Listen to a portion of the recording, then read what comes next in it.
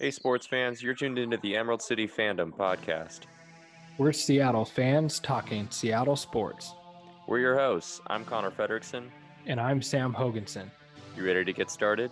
Let's send it.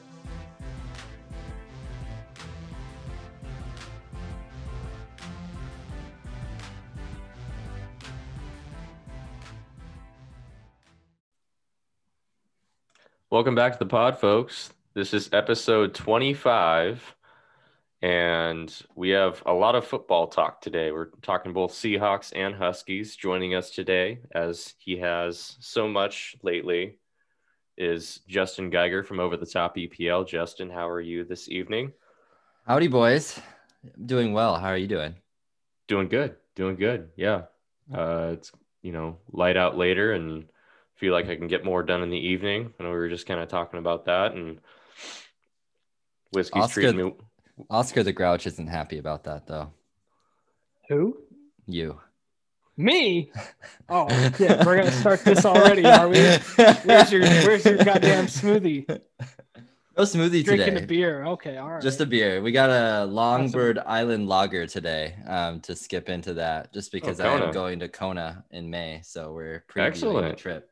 Oh, nice. Awesome. That sounds fun. Are you gonna check out the brewery?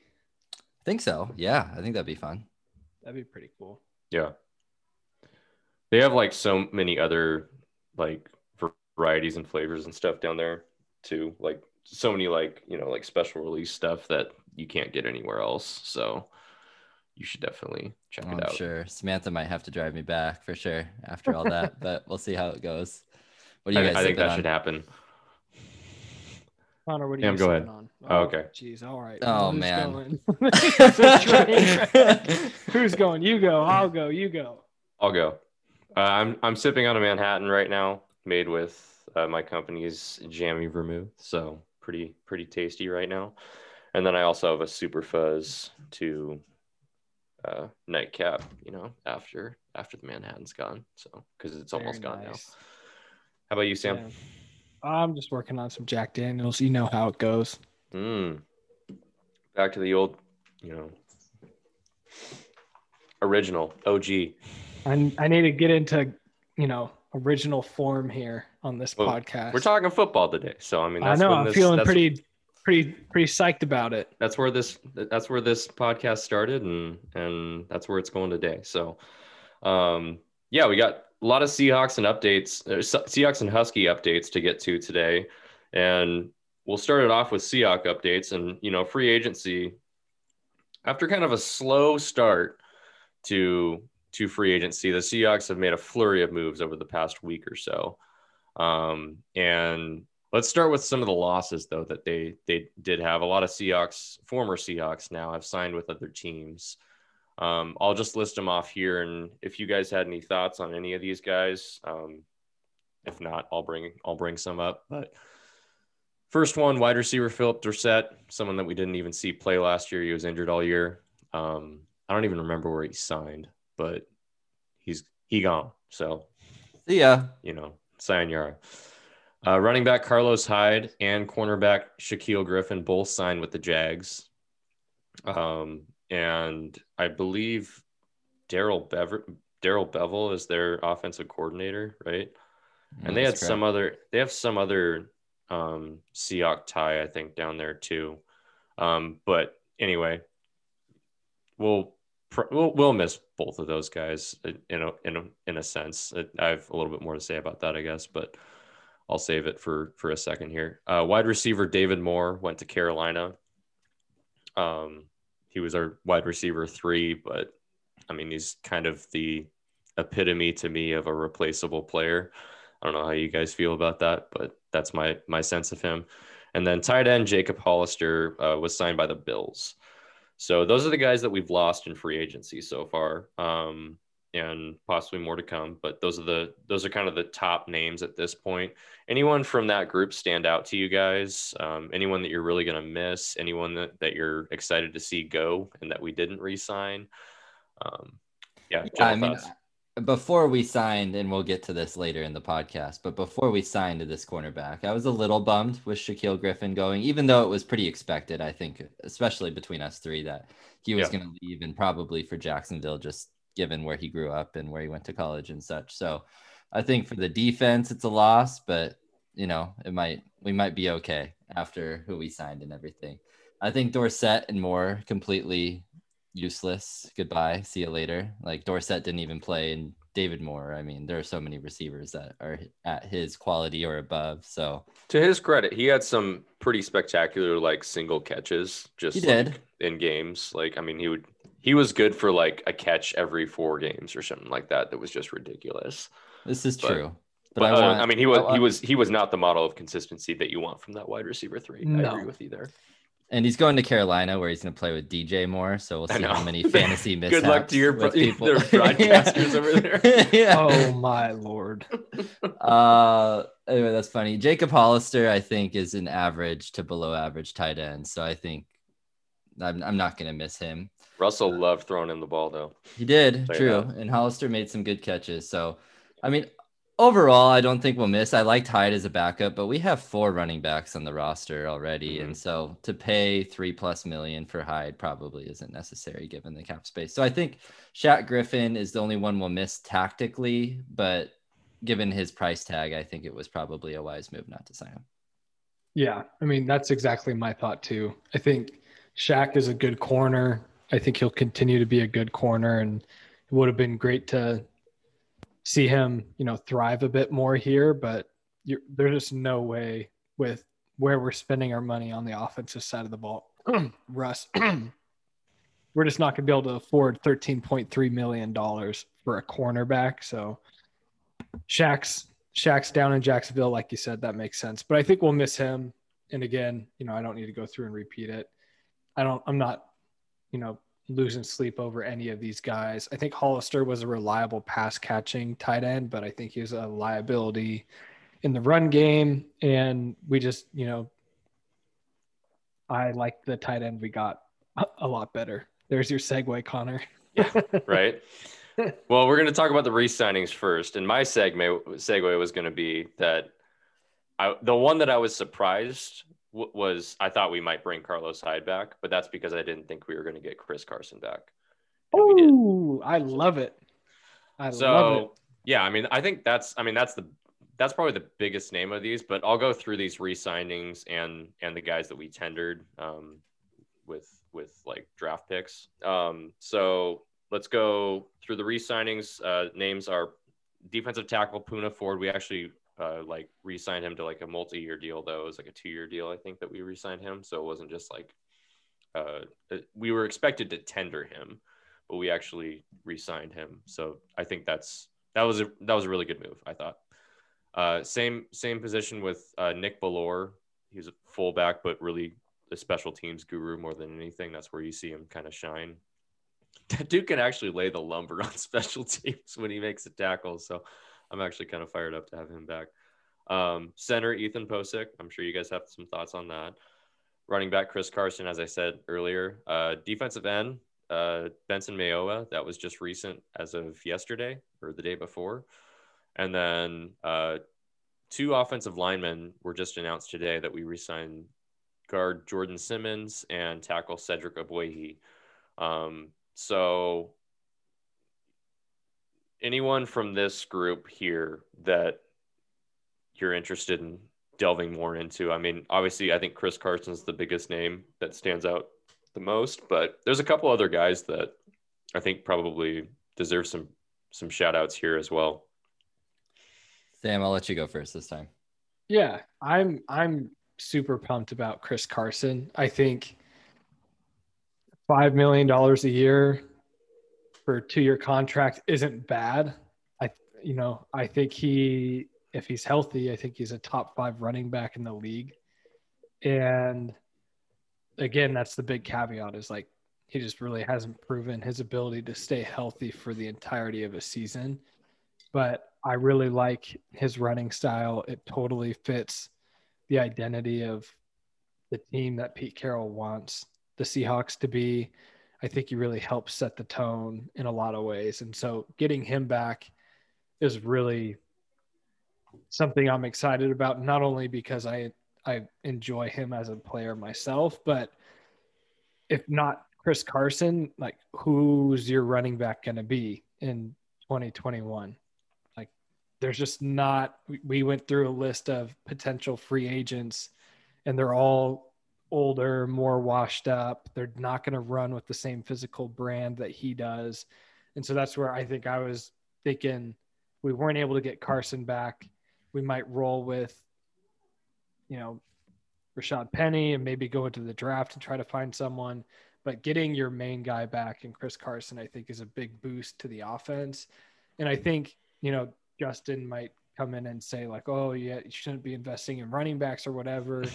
And in a lot of ways he'd be correct. But I think if you're Justin, who probably wants to like hand the keys over to Russell Wilson here, I think it would be a really convenient but incorrect assumption that us spending the money to re-sign Chris Carson is like seen as a negative by Russell because it means we're going to run the ball more or whatever. I think it's a huge positive in Russell's mind. I think Russ really trusts Chris Carson in pass protection, passing situations. I think that is, as we're talking about Russ's offseason antics, I think that bringing Chris Carson back is something that Russell would see as a positive and would be in favor for. So that's the one that sticks out to me. Justin, your rebuttal. I don't know why this is a debate. Look, I was just assuming.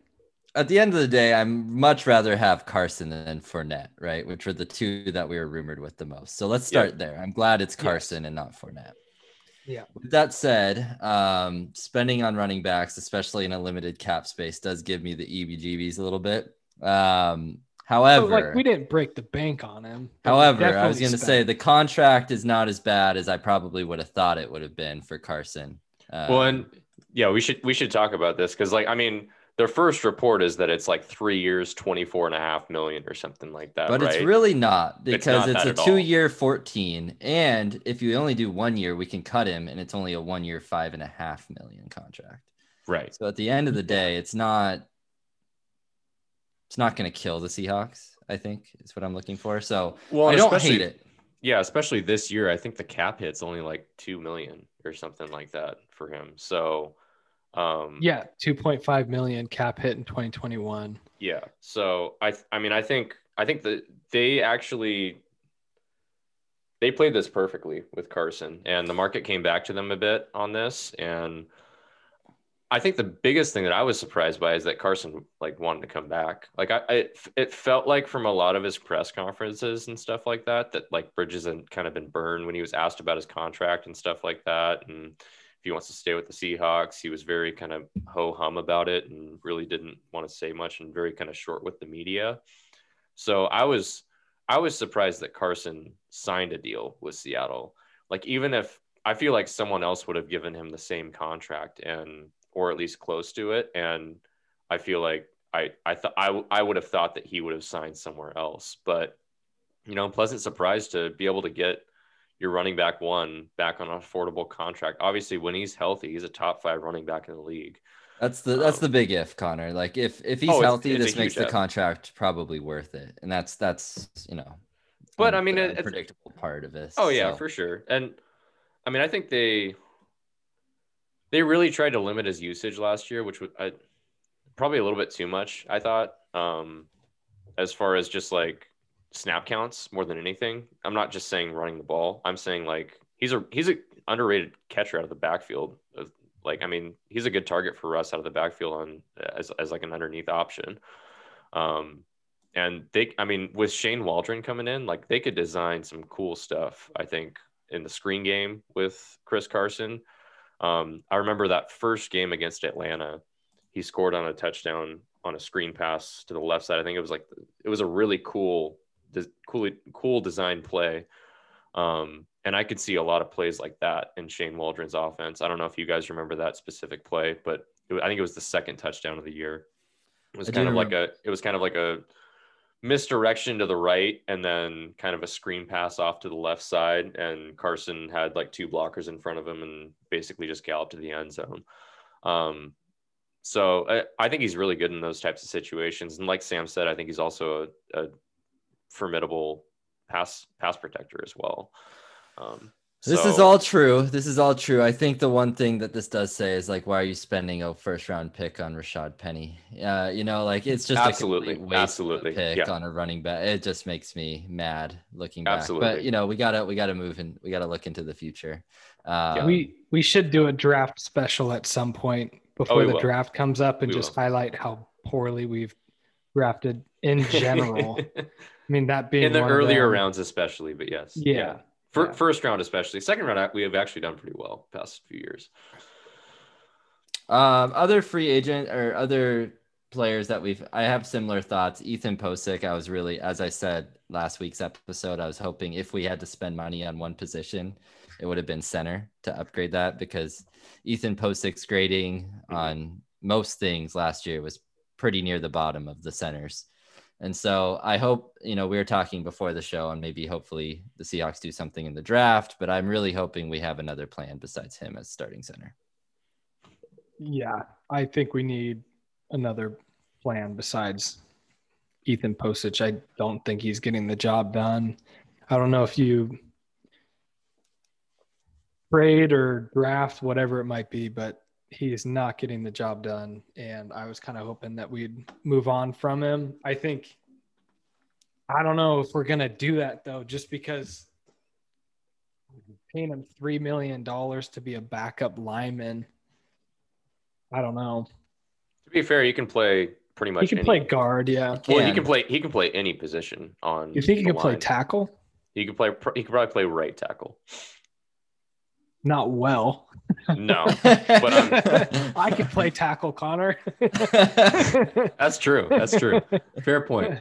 No, but I mean, I think they brought back Cedric Ogbuehi to be their main backup tackle, but like if they were hurting for like a, third or fourth string tackle, Ethan Posick could play that as well. But he can play both guard positions and center for sure. He's played all of those before. Yeah. Yeah. I mean, I'd say the only other one on here that really stands out to me that I'm pumped about is Poona Ford. Yeah. I think he's a solid rotational D lineman. He's a starter, dude. He's not just a rotational guy. I mean, he starts. Yeah, I don't know that I see him as like a long-term starting D lineman. Really? Why not? I don't know. Maybe I'm just biased because he's short. I don't know. Short but long arms. Yeah, I love me some Poona. I think he's been awesome. To quote Evan Hill, I love my big poo. I love my big poo. Yeah. So I'm happy we got him back. I think and I just like the way that he plays. He's one of the more enthusiastic, energetic guys on the defense when he gets back there and makes a play. He, not quite the Brandon Mebane belly roll, but maybe someday. Well, he kind of has something similar though. I mean, he does the little Pooh Bear kind of like belly, like just like belly rub. Yeah, rub. It wasn't a belly roll, but it was a belly rub. So yeah. I really like Poona. I think that's a smart deal for the Seahawks too. It obviously gets like an undrafted guy that was on like very little salary, paid a bit, and you get a little bit of club control for a couple of years for a really solid player for you too. So, and I think the cap hit this year is like $1 million or something like that for him. So it's very minimal. Even though I think it's like a 2-year up to $14 million deal or something like that. So, I mean, Poona was one of the highest graded, I think, by PFF run grade defenders in the NFL over the past, year and a half. So, I don't have that exact stat in front of me, but I know that he's up there. So, to be able to keep control of him on an affordable contract and a minimal cap hit this year, especially, I think is a good signing. I also think tendering Ryan Neal is a good move. I think he, with Jamal Adams kind of in and out in the mid part of the season, I think he filled in pretty admirably with no expectations, and young guy obviously made some mistakes, but got a couple of interceptions. He's a really physical presence back there as well. Yep. Really good special teamer. So I think you got to have those glue type guys. And I forget, is he a Portland State guy? I want to say he is. I can't remember. But I know he came from a small school, I thought. And so he's kind of got a chip on his shoulder type mentality. Southern Illinois. Southern Illinois. Yeah. I feel like there is someone like in the I was thinking cards of Shed. Yes, Deshaun Shed. Yeah, he was from Portland State. Which a little news about him. I think we hired him like as a coach for defensive backs. Staff. So yeah, cool. Kind of cool. He was always a player's favorite. So cool to have him back. Ryan Neal kind of reminds me of him a little bit. Maybe because they both wore number 35. I think. I don't know. Maybe that's it. That's probably. There you go. I think you could make the same argument though for Brian Monet. Like I think that's a really good tender as well. I agree. Someone that played it probably was very hurt, wasn't he? This past year, he played a lot. He played quite a bit. I mean, he was. I guess he was like on and off the active roster though, wasn't he?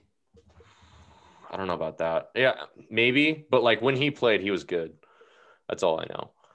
Yeah. I don't know. I'm just here making shit up now, so don't listen to me. Yeah, Poona Ford's not a starter, I guess. So I don't know. We'll see. Yeah, it looks like Brian Monet played in 9 games. Okay, yeah, that sounds about right. But I mean, a good like depth defensive tackle. It's someone that something that we needed to make sure was addressed in this offseason is a depth signing there. So,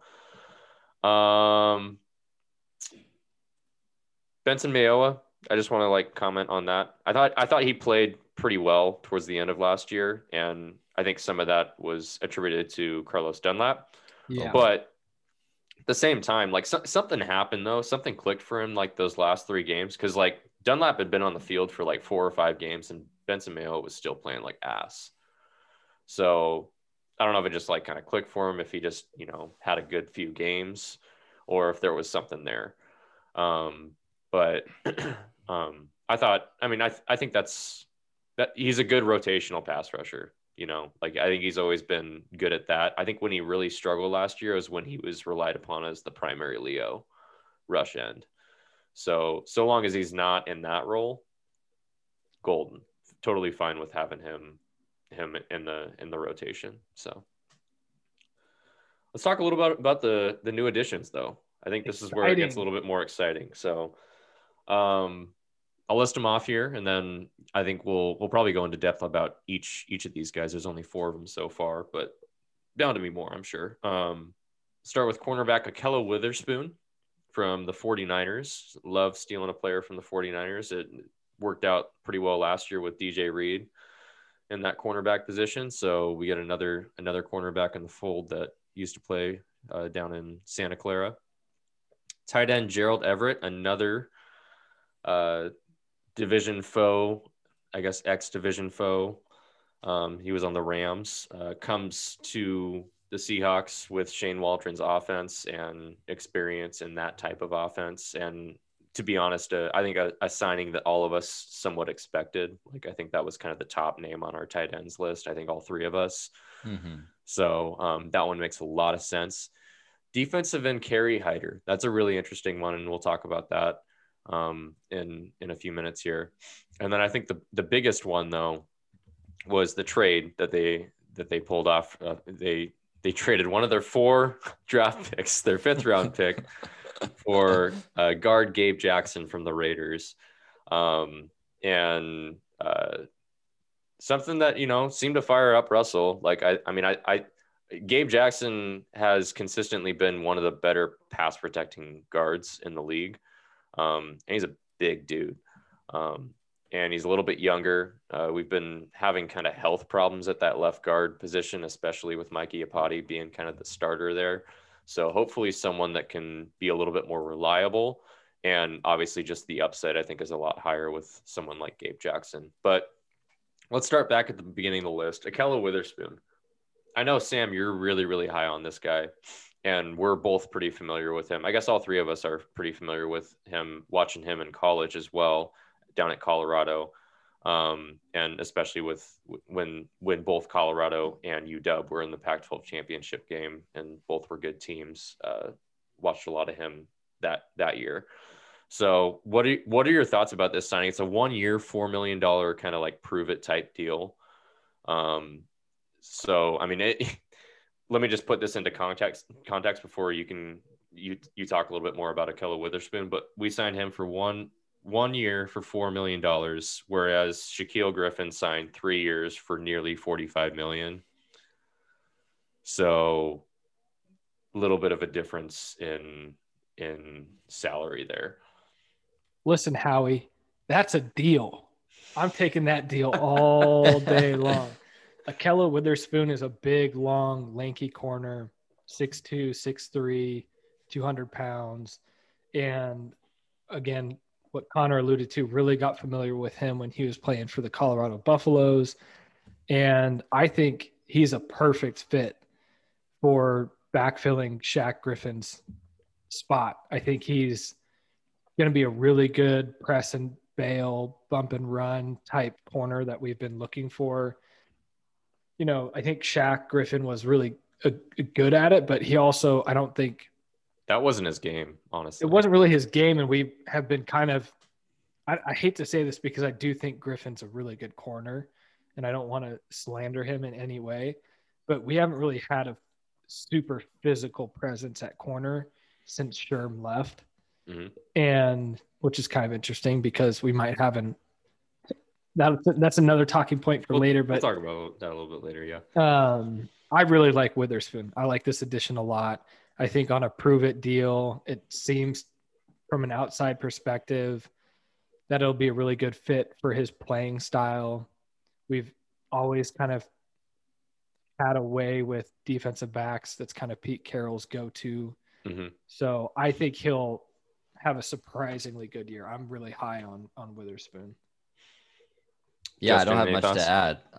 I'm not so sure. I'll just put it this way. I'm not so sure it's a big downgrade or a downgrade at all from what we lost. I don't think it is at all. But I agree with everything Sam said. I'll move on. I mean, we just went, dumpster diving into the NFC West bargain bin here. We really did. We did. But Gerald Everett, I love the signing. I mean, we talked about this last week about tight ends that we wanted, and he fits with Waldron's offense. And I think his playmaking ability and what he'll do for this team is pretty important. I don't think we've had a tight end this good for a while. And I mean, that says something. We've had a bunch of average tight ends where I think he's probably a good tight end. So I think that can do a lot for our offense and maybe be we don't have a wide receiver 3 yet, but can be a third target for Russell Wilson outside of DK and right. Tyler Lockett. Yeah, and if Disley stays healthy, that's a pretty damn good one too. Yeah, I really hope he stays healthy. I mean, yes. he needs to for his NFL longevity. To be fair, each other so well too. To be fair, Disley stayed healthy last year, but I think he was still coming back from injury. Right. Like I don't think he wasn't fully back at full speed the whole year. So hopefully, was it an Achilles or an ACL that he had? Achilles. Yeah. So I mean, either one, those take a couple of years really to get back to your true form. So I'm expecting a bump up from Disley this year as well. And if that's the case, you can expect a lot of 2 tight end set. That's very common in the Rams offense. So yeah, Shane with Waldron's, Higbee, right? Higbee and Everett would run a lot. He's a shit human being, but we won't go into that. But yeah, Tyler Higbee's an ass face. That's all I have to say about that. Just Google his name, listeners, and you'll get what I'm talking about. Yeah, Gerald Everett, great signing though. I think we're all on the same page with that one. Do you have any hesitation with the cost? It's a little bit I wouldn't say expensive, but I mean basically what we paid Greg Olsen last year. It's and pricey, but I'd rather have Everett than Olsen. So not even close. So I don't mind the number. Yeah. I think the upside's way higher. Yeah, I'm really happy with it. I think for people that aren't super familiar with Gerald Everett, what you're basically getting is one of the elite athletes at the position. Mm-hmm. I mean, he is a dynamic pass catcher, and he still has a physical presence. Like, this isn't a Jimmy Graham experiment where like hey, try to block. And he's like, no, I don't, I might hurt my fingernails type situation. Gerald Everett's going to be a really good pass catcher. I think of all the signings, this one really has to get Russell excited to have another big threatening target down the middle of the field, mismatch nightmare. Yeah.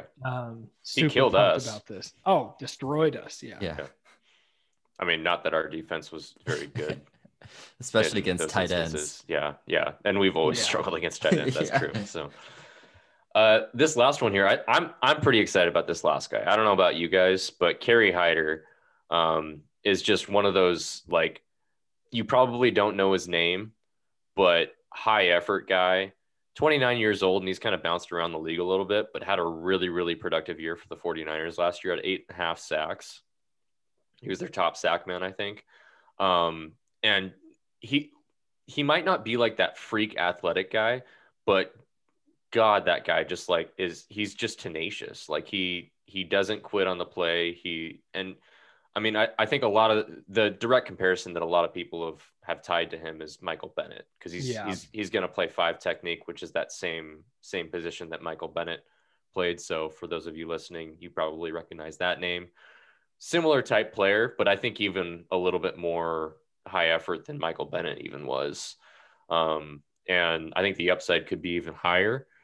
It's a 2-year, 3-year deal, right? I think it's 3 years, 16.5. Yep, that's right.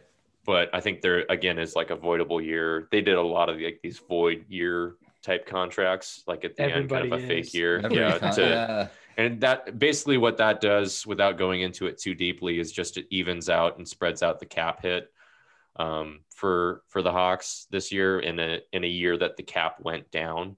So they want to take as little of a cap hit this year on a lot of these signings as possible, because the cap, in all likelihood, assuming that the pandemic is, starting to kind of run its course and things are going to get a little bit more back to normal, that cap is going to go back up with fans in the seats and stuff again. So, but yeah, I'm really high on Kerry Hyder. I didn't really know him until I had done a little bit of research. I did know his name though before we signed him. Brian Baldinger had a really good breakdown. I don't know if you guys saw that video. Yeah. So if you guys haven't, listeners, go and look at Brian Baldinger on Twitter, and he had a great breakdown of Kerry Hyder the other day. I think it was like a couple weeks ago even that he did that breakdown. And he's really high on Kerry Hyder too, and he tends to he's got good football knowledge, more than us. So yeah, especially in the trenches, that's his specialty. He's always like shouting out the big dirty dogs. Right. Yeah. Right. Yeah. So Kerry Hyder, I'm with you guys. Like, I honestly didn't even know who he was until the signing was announced. But I mean, stats and production speak for itself, and he's been productive last year, and then he actually had a really good year with like Detroit. Was it 2016 with Detroit? He had 8 sacks. Yep. So I think he was hurt in 2017, then hurt again, or like didn't play very much with the Cowboys or something like that. So again, kind of a guy that's bounced around a little bit, but he's had a couple really good years, and I think there's some upside there. And it's not a very expensive contract. In like reality, it's really like a 2-year, like $6.5 million contract or something like that, I think is what the numbers that I was seeing as far as the breakdown. So it's very low risk. And there's definitely some upside there. The thing that I like about it too is that Michael Bennett comparison, the component of that I think is really important in this is just his versatility. Right. You can bump him inside or outside.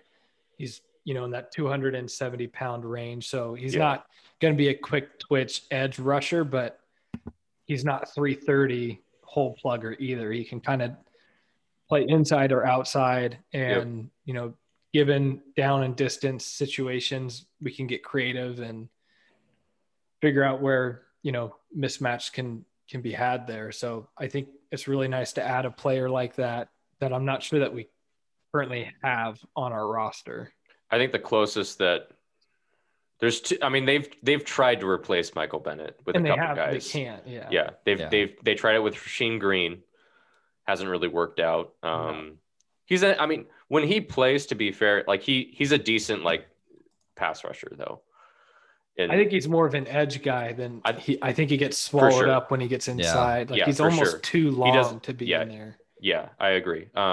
He's more of a rotational pass rusher, I would say. And then LJ Collier is the other guy that they tried to replace him with. And I mean, obviously, he was a train wreck the first year. Played more last year, and he showed glimpses of some good stuff. And I think he's going to end up being an okay player. But I think they're hedging their bets on him, and I think Kerry Hyder is a day one starter at that 5 technique, is my guess. Yeah, I think so. Yep. Before we get to Gabe Jackson, what I want to touch on with these 3 other signings, though, is these are smart signings by the Seahawks. Like I feel like we've been pretty critical, at least I think we've openly talked about on this podcast, that the Seahawks have been pretty unwise, I think, in free agency spending in the past sometimes. But these are like 3 guys that you can tell they had a plan as far as like who they were targeting. Ahkello Witherspoon's basically a direct replica of Richard Sherman.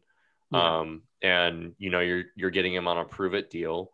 And obviously a guy that's played in a similar type defense with the 49ers, Robert Saleh, obviously being a Pete Carroll disciple. And learned the game from Sherman.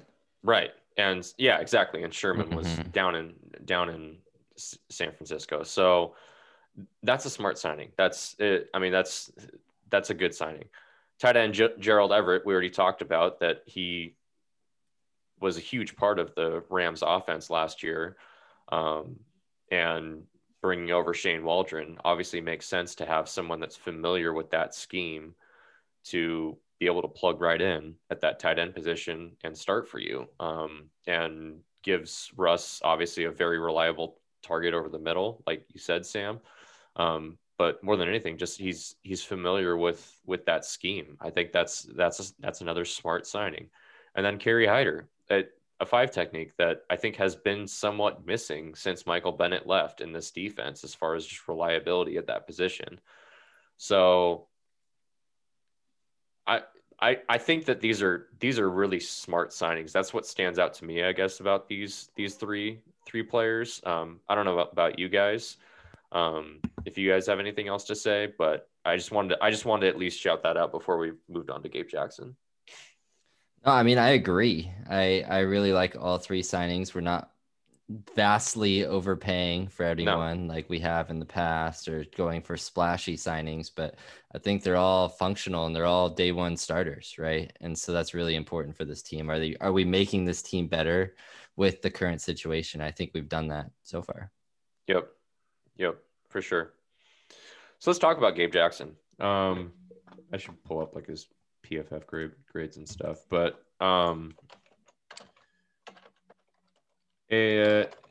he played for the Raiders. Obviously, I think he was drafted by the Raiders. And played his college ball at Mississippi State. Big dude. Big, like James Carpenter, big. At that left guard position. And a huge upgrade though. I think, at least as far as a pass protection standpoint, like I think his lowest graded pass protection year was either last year or the year before. And I think he struggled with injuries, whatever year that was. And it was like a 66 or 68 or something like that.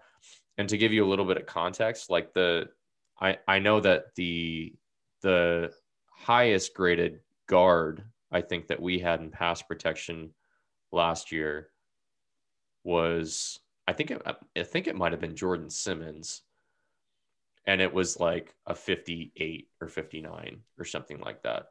So I mean that's a backup guard too that you're talking about there. Our start, I mean, Damian Lewis wasn't even that good in pass protection last year. You can expect that from a rookie, I think, a rookie guard, but I think he's going to get better. And I think overall, I think he's someone to be excited about. But Mike Iupati was really, really bad last year.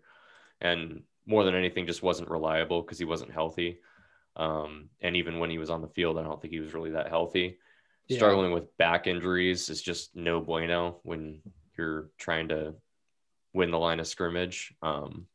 So I think getting someone that's a little bit younger in there, and someone that has a lot of upside and he's made like 1 or 2 Pro Bowls, I think, too, before. So he's done it before. I'm excited about the signing, and it's honestly a pretty affordable contract, I'd say, that we're taking on from the Raiders. I think it's like basically 10 million a year for two more years or something like that. Which, if you look out at the market, I mean, the guys that we were talking about getting at guard were Joe Thuney, who ended up signing for 16, 17, $18 million a year, something like that. A lot. Yeah.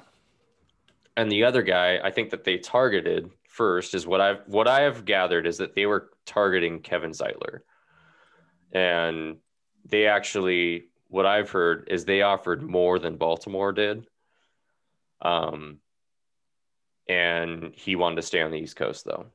And I think that was a pretty affordable contract that Baltimore signed him for. I think it was like $7 million, $8 million a year or something like that. But I think they got kind of thrown for a loop, I think, with the Kevin Zeitler thing, especially because Kevin Zeitler played with Russell Wilson at NC State. So that was a huge thing too, is they just there's familiarity there, and they really targeted him. When he went off to Baltimore, that kind of screwed up their plans, I think, at guard. And they were planning on targeting Gabe Jackson. And I don't know if you guys knew this, but the Raiders had leaked that they were going to release Gabe Jackson, and then ended up not releasing him to then trade him to the Seahawks for a 5th round pick. So it took probably a little bit more than the Seahawks were wanting to spend at that position, but they ended up with a guy, I think, that definitely is an upgrade at that position. Sorry, I kind of ranted there, but no, I mean, for sure, Connor. I mean, Iupati retired. We can argue if he was good or not, but at the end of the day, we did not have a good person to fill that position. And needed to upgrade this offensive line. And Gabe Jackson is definitely a really solid player, and a cap hits of $9.5 million over the next 2 years. That is not going to hurt the Seahawks too much. And it gives us much needed offensive line help. Well said. You want to know an interesting stat? What's that? In his rookie year in Oakland, he was targeted on 2 passes, and give him some credit, he caught both of them. But total of -5 yards. I kind of want to go try to dig up those plays and see what happened. There's another good stat here. I'm gonna try to pull it up on Twitter here because a lateral. I don't know, end of play. I'm not sure where he just ran the wrong way. I don't know. Yeah. I wonder if it was a deflected pass or something like that, and then he ended up just catching it, and it was in the backfield. That's happened to Russ a few times before. That has. The one thing that does stand out looking at his stats to me is he's been available, which I think, citing the person he's replacing being Iupati, obviously longer in the tooth and dealing with his own injury issues. It'll be nice to get someone into that position that's at least proven to be reliable over the past handful of years. I think. Yeah, he's only Sorry, I have a stat in front of me. He's only missed 3 games in a season once in his career. Yeah. So that was in 2019. So he's been healthy for the most part, like you were saying. I think he's played in 100 out of 110 games over. Yeah. I don't know. 7 years. That's pretty good for a lineman. Good. The other interesting stat that I had here too is that he didn't allow a single sack in 2020. Gotta love that, Russ. And only two quarterback pressures. GQ Russ loves to hear that. Hits, so GQ Russ loves that. So you have Dwayne Brown and Gabe Jackson on the left-hand side. I like it. Pretty good. It's not terrible. I've also heard, though, that they're thinking about, or at least I shouldn't say they're thinking about, I've heard through Jake Heaps is speculating that they might move Gabe Jackson to the right side to be, because he was originally, I think, a right guard, but he's been playing left guard. He can definitely it says play on Pro Football Reference that he played right guard last year. Is that right? Okay, well then, yeah, maybe he I don't played it just know. last year. He So played left guard his first 2 years. that's what it was. Okay, so he originally played left guard, and then he's been a right guard. So what they're Okay. thinking about possibly doing is keeping him at right guard, moving Damian Lewis to left guard, and having the tandem of Damian Lewis right next to Dwayne Brown, who can coach him up, right? Like that's huge with line calls, right? Is being next to someone like that experience. Like Dwayne Brown's obviously like the alpha male on this offensive line. Yeah. And so having a young rookie next to him, like with upside, I think could be a good thing. And then Gabe Jackson, obviously one of the better pass protecting guards in the league, next to not really a younger guy, but Brandon Shell, and giving him some help over there, that might provide a little bit more balance as far as a pass protection standpoint on the offensive line. So I thought that was an interesting tidbit. I don't know if that's actually the case. I mean, I think you look at this just like face value and you're like, oh, he just plugs it into left guard. But you peel back the layers and maybe that's not the case. I'm not sure. I mean, so it'll be interesting. It'll be interesting what they do. Yeah. However they line up, this is a beastly offensive line. I mean, they are huge. They're pretty big. Shell is 330 at right tackle. Shell's a huge tackle. Yeah. So is Dwayne Brown, though, too. Dwayne Brown isn't much smaller. He's like 320. Mm-hmm. Damian Lewis, 330. Gabe Jackson, 335. So, I mean, one of these things among the offensive line is not like the others. And you'd call all of these guys probably above average at each of their positions, right? At the very least. I mean, Damian Lewis is probably the biggest question mark there. I don't know. I'm super high on Damian Lewis. I am too. And I think he's going to have tremendous growth from year 2, from year 1. So, yes. I think probably Brandon Shell's the one that I would question. Yeah, that one's their iffy. average. I think Gabe Jackson's legit. Year. Dwayne Brown's legit. Yeah. And I mean, I think the big question though is obviously center, right? So, and I think we kind of talked about it a little bit earlier with Ethan Posick signing, that we think that might be a draft hedge, and that maybe they're targeting someone in the draft at center. Greg Bell thinks there might not even be done in free agency at center. There's not a lot of guys left, so I don't know who they would really target. And they obviously don't have any kind of draft capital to trade for someone. So I don't know what they do there. I think they're going to be pretty patient at this point.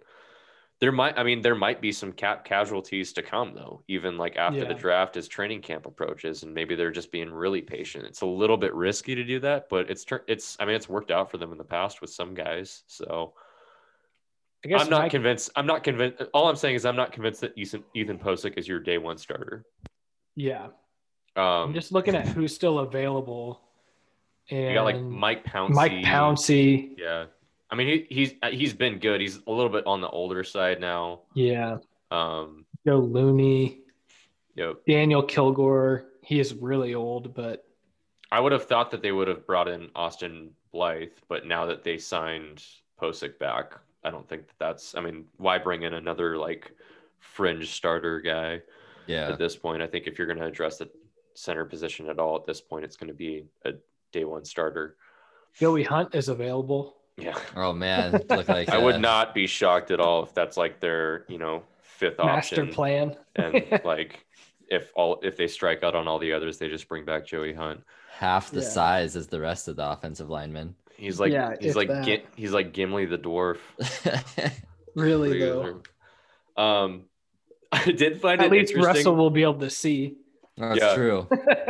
So speaking of Russ, so taking a step back, like, do you think that we've addressed the issues that he brought up enough? I mean, you're bringing back 6 of the 7 starting offensive linemen. Really, the only different guy is Gabe Jackson at this point. And I will say that he has seemed to change his tune a little bit on social media. He's been pretty fired up about all the signings and stuff like that. The Seahawks are making, at least like on face value. He's kind of doing the more old school Russ thing that we would come to expect from him. The one guy that out of like everyone that we've signed or re-signed that he had no comment on, like didn't even address it, was Ethan Posick. I noticed that too. So I hope they're not done there because I don't think he's that happy about that one. Yeah, I'm not happy about it either. No. But I mean, aside from that, do you guys think that the Seahawks have done enough to address some of the concerns that Russ had? And do you think that what do you think Russ is thinking at this point? Does Russell Wilson own the Seahawks yet? No. Then no, they didn't do enough.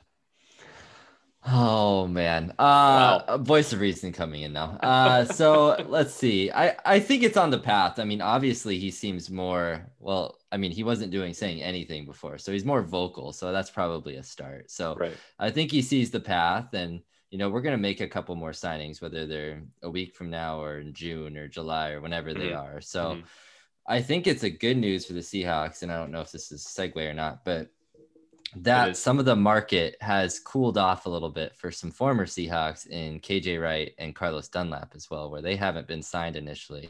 Yep. Because KJ Wright has said that he wants to come back to Seattle, but he's ain't taking no hometown discount, right? Ain't taking no hometown discount.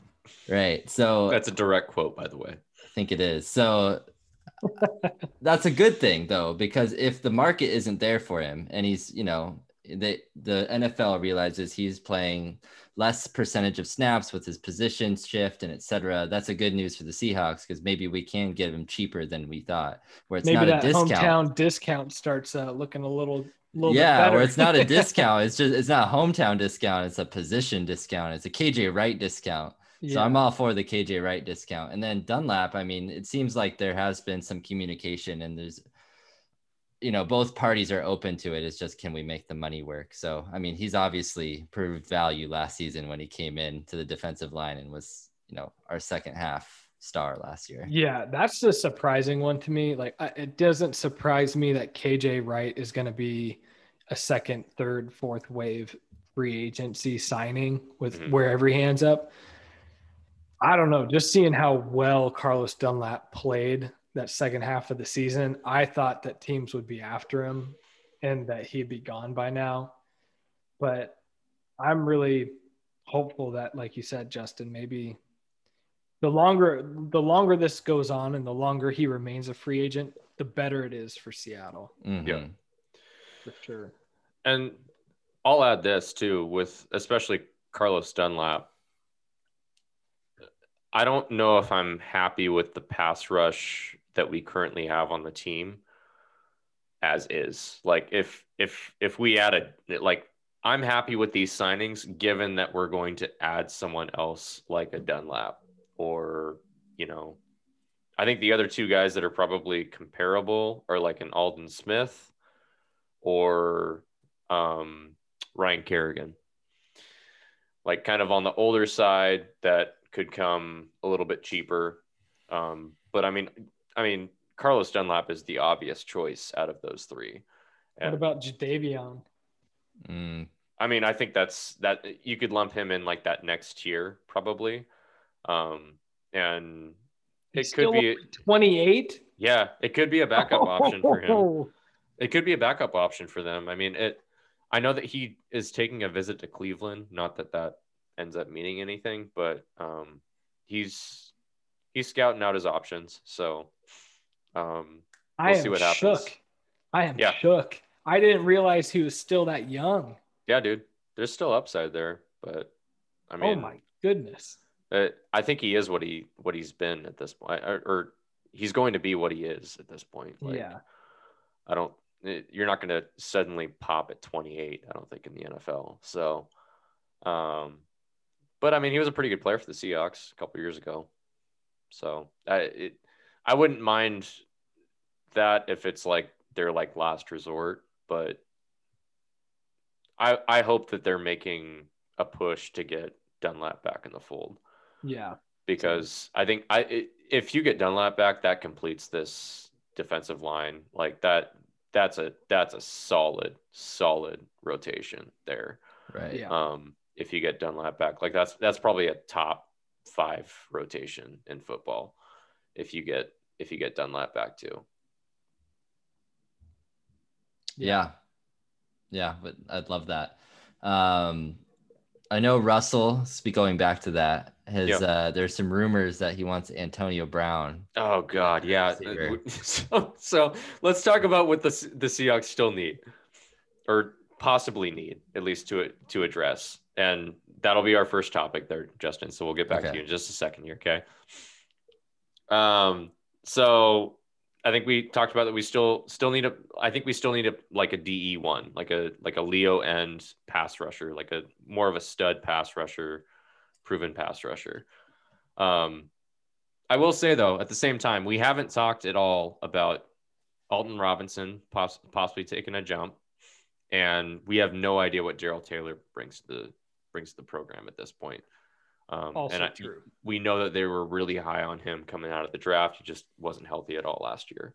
So maybe they're higher on those guys than the fans are, and maybe they think that they have studs at that Leo position with those guys. But from an outsider's perspective right now, I think it's fair to say that we would like them to address that position, and I think all of us are in agreement that we want Carlos Dunlap back. I think wide receiver 3 might be the biggest need that I see on the team right now. A third target in that offense. I think it's something that they've lacked since Russ was picked, in the 3rd round of the 2012 draft. I don't think they've really had a true solid third wide receiver. I think they've always kind of been a 2 wide receiver scheme with maybe a tight end that can do some stuff. And their third wide receiver has always been just kind of a guy, I think. And at this point, you're probably looking at Freddie Swain as your third wide receiver. I don't like that. Yeah. So I would say that there's a pretty big drop off from Tyler Lockett and DK Metcalf. And if one of those guys gets hurt, not great, Bob. Possibly another center.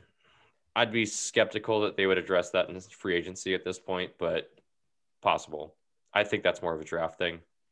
Possibly another cornerback. We talked about how we're really high on Witherspoon, but also a guy that is a little bit unproven. Like, he's played well at times, but he's never really been like a full-time starter, like for a full season. So we'll see what happens there. I already said Leo. Okay, I mixed those up.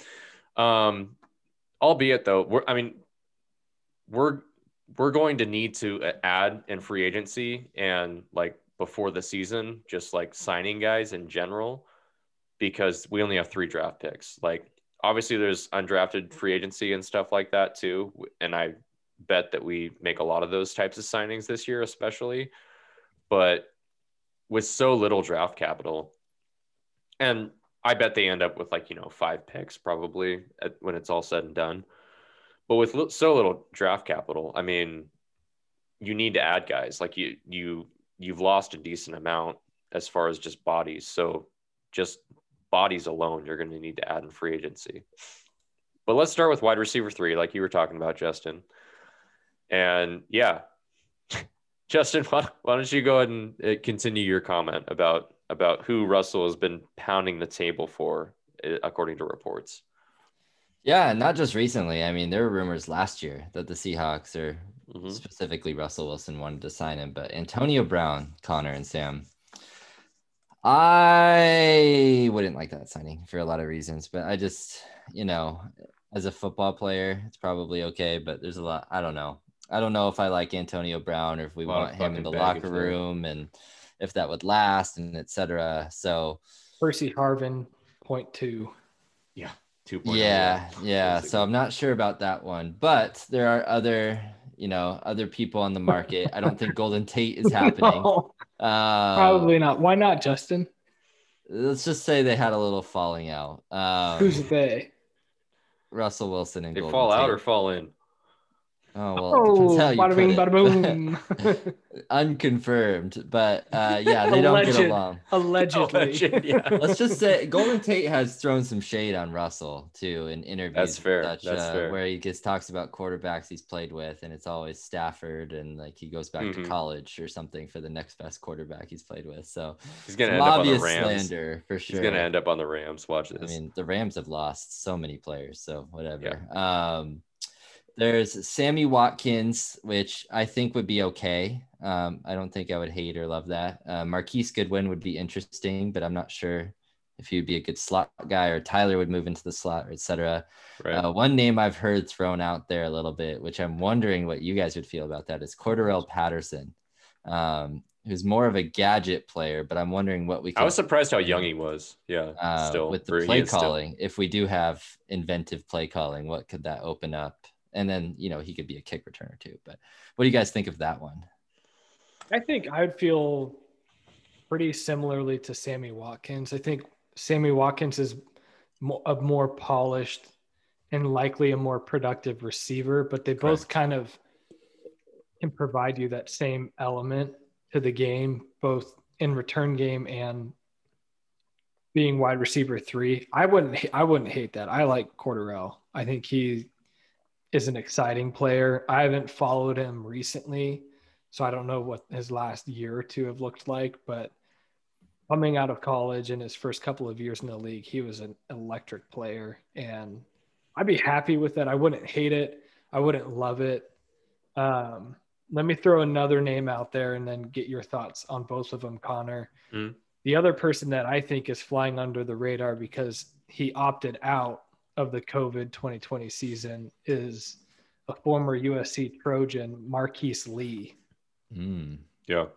He had 2 really good years in Jacksonville. I think he ended up getting hurt. Yeah, he's struggled with injuries, I think, the past few years.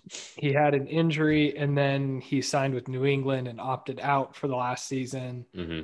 So he's had some rest. Hopefully he's been able to get his body right. But if he's on, talking about a young and electric player, I think he could do some really interesting things if he's got his body right and he's bought in. I think if I look up and down the list of available wide receivers, he's probably the one that stands out to me in terms of bringing some raw athleticism and electrifying plays to the team. Yeah, I mean, I don't hate that name. You'd certainly be taking a flyer, I think, if you signed him. I'll go back to Sammy Watkins real quick. The one thing that Sammy Watkins would have going for him, and given I don't think we've been tied to him at all at this point, so I wouldn't really expect that signing. But he has played in the Rams offense before. True. So a little bit of familiarity there. And I don't discount that just because I think this offense is going to look a decent amount different than what we've seen in the past is my inclination. I think it's just going to be a lot more quick game and all that stuff. And like you said, Justin, I mean, given that it's going to be a lot of that quick game, like misdirection play design type stuff, a playmaker like Cordarrelle Patterson might actually fit pretty well into the offense. He's definitely lost a step. I mean, he's 30 years old now, so he's not. I don't think he's as electric as Sam said anymore. But I think there could be some upside there, and if they end up signing him, I'd be excited about that signing. I would think that if they're signing him, that they have obviously some plans in the offensive scheme for a player like him. But talking a little bit more about Marquise Lee, I mean, it would be risky for sure. That's the high risk, high reward one, right? Yeah. And I mean, he obviously opted out, so what would you have to pay for him? Like what was he making in New England? Do you know? Or what was he going to make in New England? I don't know. Let me see. I thought I just saw it. 1 year What? contract, $1 So it's- million. Oh, so it was a prove it type deal. I mean, if you Yeah. sign him for that, sure. I mean, But, I'd rather take a look, flyer on him than, whoever we have at wide receiver. Freddie Swain and Freddie John Swain. Ursua and Absolutely. Penny Hart. Like, Yeah. I mean, that's I would your much five rather deep. have. That's your 5 deep. You might even have to sign 2 guys. So yeah, add him to the mix. Sure. Like, I mean, that's your upside signing, and at worst, he's probably your wide receiver 4. Yeah. So yeah, that's a good name, Sam. I like that a lot. Oh, sweet. Thanks, Connor. Did you guys want to address any of these? Cornerback, I guess, is the other one that we probably have to address. Yeah. Just because of the names that are still out there, and one in particular. But I'll just start by saying they could re-sign Quinton Dunbar, and I think the probability of that is pretty high. I think at this point, I think it'd probably be pretty much a 1-year vet minimum deal, and the upside is that he starts for you, probably. If he's healthy. So the knee injuries, you just never know. And they called it a chronic knee injury, so that just doesn't bode a lot of confidence in me with him. But yeah, I mean, a 1-year vet minimum deal, and that type of thing would be done, I think, after the draft at this point. Like, I don't think that that's going to happen super soon, but I wouldn't be surprised if they bring back Quinton Dunbar. But you alluded to it a little bit earlier, and the name being tossed around in the rumors right now, and apparently he's open to coming back to Seattle, is Richard Sherman.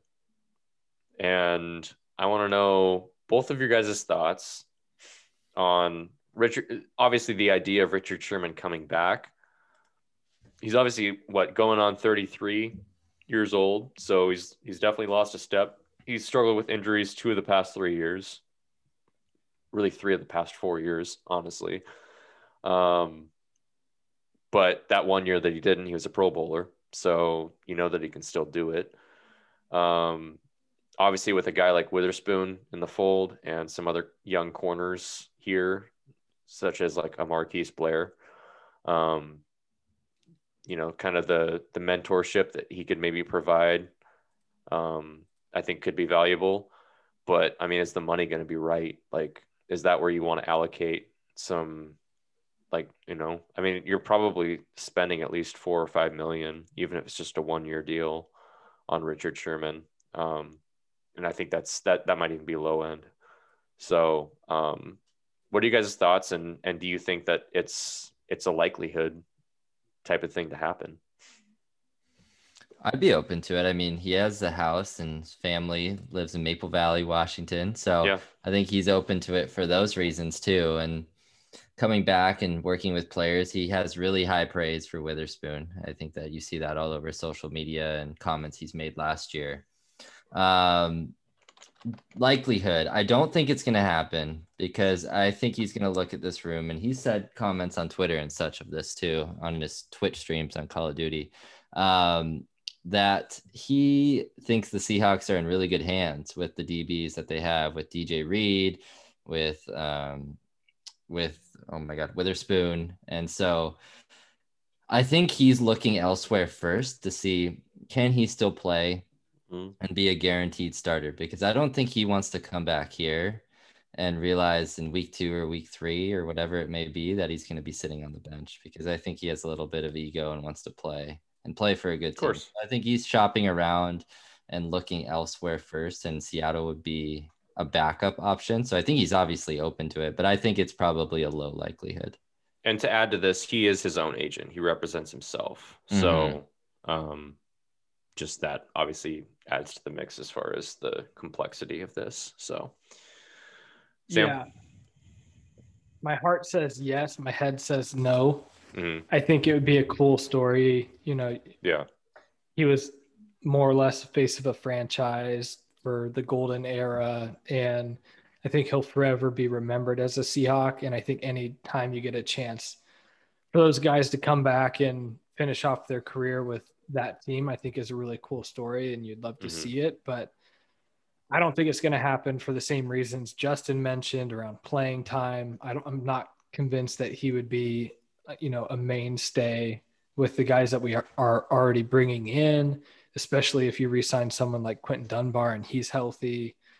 The other interesting thing too, like I know he's said he's open to coming back, but he's also been pretty outspoken on all of this Russell Wilson drama. Yeah. And like one of the cardinal rules of being a player in the NFL is you don't talk about another player's money. And Sherm has been pretty outspoken complaining about how, Russ has been paid. Like, how do you expect the team to invest in all these other players when you're soaking up 35 mil a year? Yep. So I like how he put that though. I don't know. You're probably talking about the same interview that I saw him in. He goes, I think it was a verbatim quote that he's like, I don't know what he's making, but like 35 million a year, like the exact amount that he's actually making a year. It's like, oh, sure, you know what he's making. Like, you know that he's done his research on that shit. So yeah, and he was also kind of calling Russell out, like, he's blaming the offensive line, but when you look at it the past couple of years, the offensive line has been right around the middle of the league. They haven't been that bad. Yep. And so I don't know if the Seahawks want to do that. I think we've, for all intents and purposes, put all of our eggs in the Russell Wilson basket and, don't let the door hit you on the way out. Legion of Boom and Marshawn and everyone else. And I think bringing someone like Sherm back into it. Yeah. Like, I think he could put on and save face in the media, but in the heat of practices and the heat of the moment, I think Russ just rubs him the wrong way. Mm-hmm. And I don't think that we want to touch that as an organization and like bring that dynamic back. I mean, that was unless you want Sherm to push Russ out of Seattle. Well, that'd be a great way to do it, probably. Because, I mean, that was all the rumors, right? Like, Sherm was the hardest on Russ. There's videos in practice back in the day where Sherm is just totally talking shit and everything. Yep. Picks him off and throws the ball at his helmet. Like, well, and he was the, anonymous source or whatever, at least widely speculated to be the anonymous source in that article that came out after the Super Bowl 49 loss, like a year or two later. Yeah. After he had left town, and some serious shade on Russell specifically, and like how, Pete was trying to make him MVP and blah, blah, blah, blah, blah, Yeah. I just feel like Sherman Earl, those bridges got burnt. Yeah. I think Earl more so than Sherm. I could see Sherm having some kind of swan song here at some point. He said he wants to play 2 more years. So maybe he signs a 1-year deal this year, and then maybe he comes back here for a year. I think he's going to retire a Seahawk. Maybe it's just one of those 1-day contract type things too. I don't think he's burned bridges enough with the Seahawks organization. Yes, I think it's more with Russ individually. Yeah. So I think Sherm and Cam Chancellor both will be involved in some capacity after their playing days. Or Cam's already kind of in this world already, but it wouldn't surprise me to see them both on Pete Carroll's staff at some point. Yeah, or I mean, just in a future staff if Pete Carroll retires or whatever. Like, I mean, I could see them involved in general. Yeah, but going back, I mean, how would you feel about this if you're Russ? Like, Russ is obviously like complaining about offensive line and stuff like that, and the Seahawks organization responds by being like, "Oh, you're going to complain about the offensive line? Well, let's throw this at you, and we're signing Sherm and deal with that shit now." Okay. Yeah, that'd be pretty. But, I mean, obviously that would become tumultuous and would be it'd be a hell of a storyline. But it would be a storyline for sure. Yeah, I mean, I think it'd be like you said, Sam. It'd be a cool storyline, but and something I'm sure that they're going to be talking about for the next month or two until Sherm signs somewhere. But I'd be probably pretty doubtful at this point that it would happen. But it could. It could. I definitely wouldn't rule it out. It just depends on I mean, I think if they're going to pay him the money that I was talking about earlier, I think they're thinking that he's probably going to be a starter. But if it gets to the point that he's signing a vet minimum deal, I don't know. We'll see. Yeah. I think that's probably most of what we probably had to talk about as far as Seahawks stuff specifically. Um, if you're Russell Wilson, what do you think? Like, I guess let me phrase it this way. Why do you think he's changed his tune a little bit at this point? Um, as far as like Justin, you were saying earlier, he's been really quiet, like most of the offseason since the Super Bowl, as far as social media stuff, especially as it pertains to like Seahawks and stuff. But he's posted some videos about like, I mean, he's obviously like done a bunch of liking and retweets of all the signings and stuff the Seahawks have made, but he's also posted like some videos of like he's got like some kind of flag football league that's going to be happening in Seattle. And he ended that with Go Hawks and stuff like that. Like he's kind of gone a little bit more back to like pro Seahawks for us. Do you think that that's because of the signings? Do you think that it's because like he was bluffing the whole time and like it's didn't work? He's realizing that now. Do you think that he realized that maybe he was out of line and wrong? Like what are you guys' thoughts on that in general? Justin, you're already shaking your head, so go ahead. I don't think it's because he thought he was out of line for sure. I think he feels that whatever it is his concerns are, the Seahawks have heard them and they're trying to address them, whether they are actually fundamentally or not.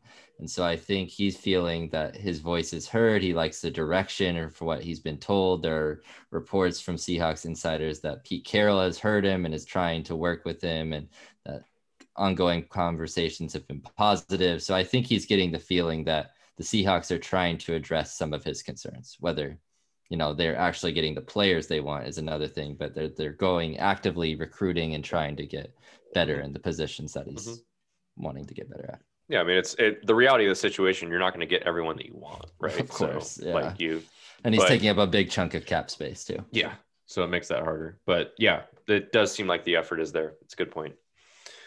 Sam? Yeah, same thing. I also think there's an element there too, like the trades just didn't come to fruition. I think the writing's on the wall that he's going to be playing with this team in 2021.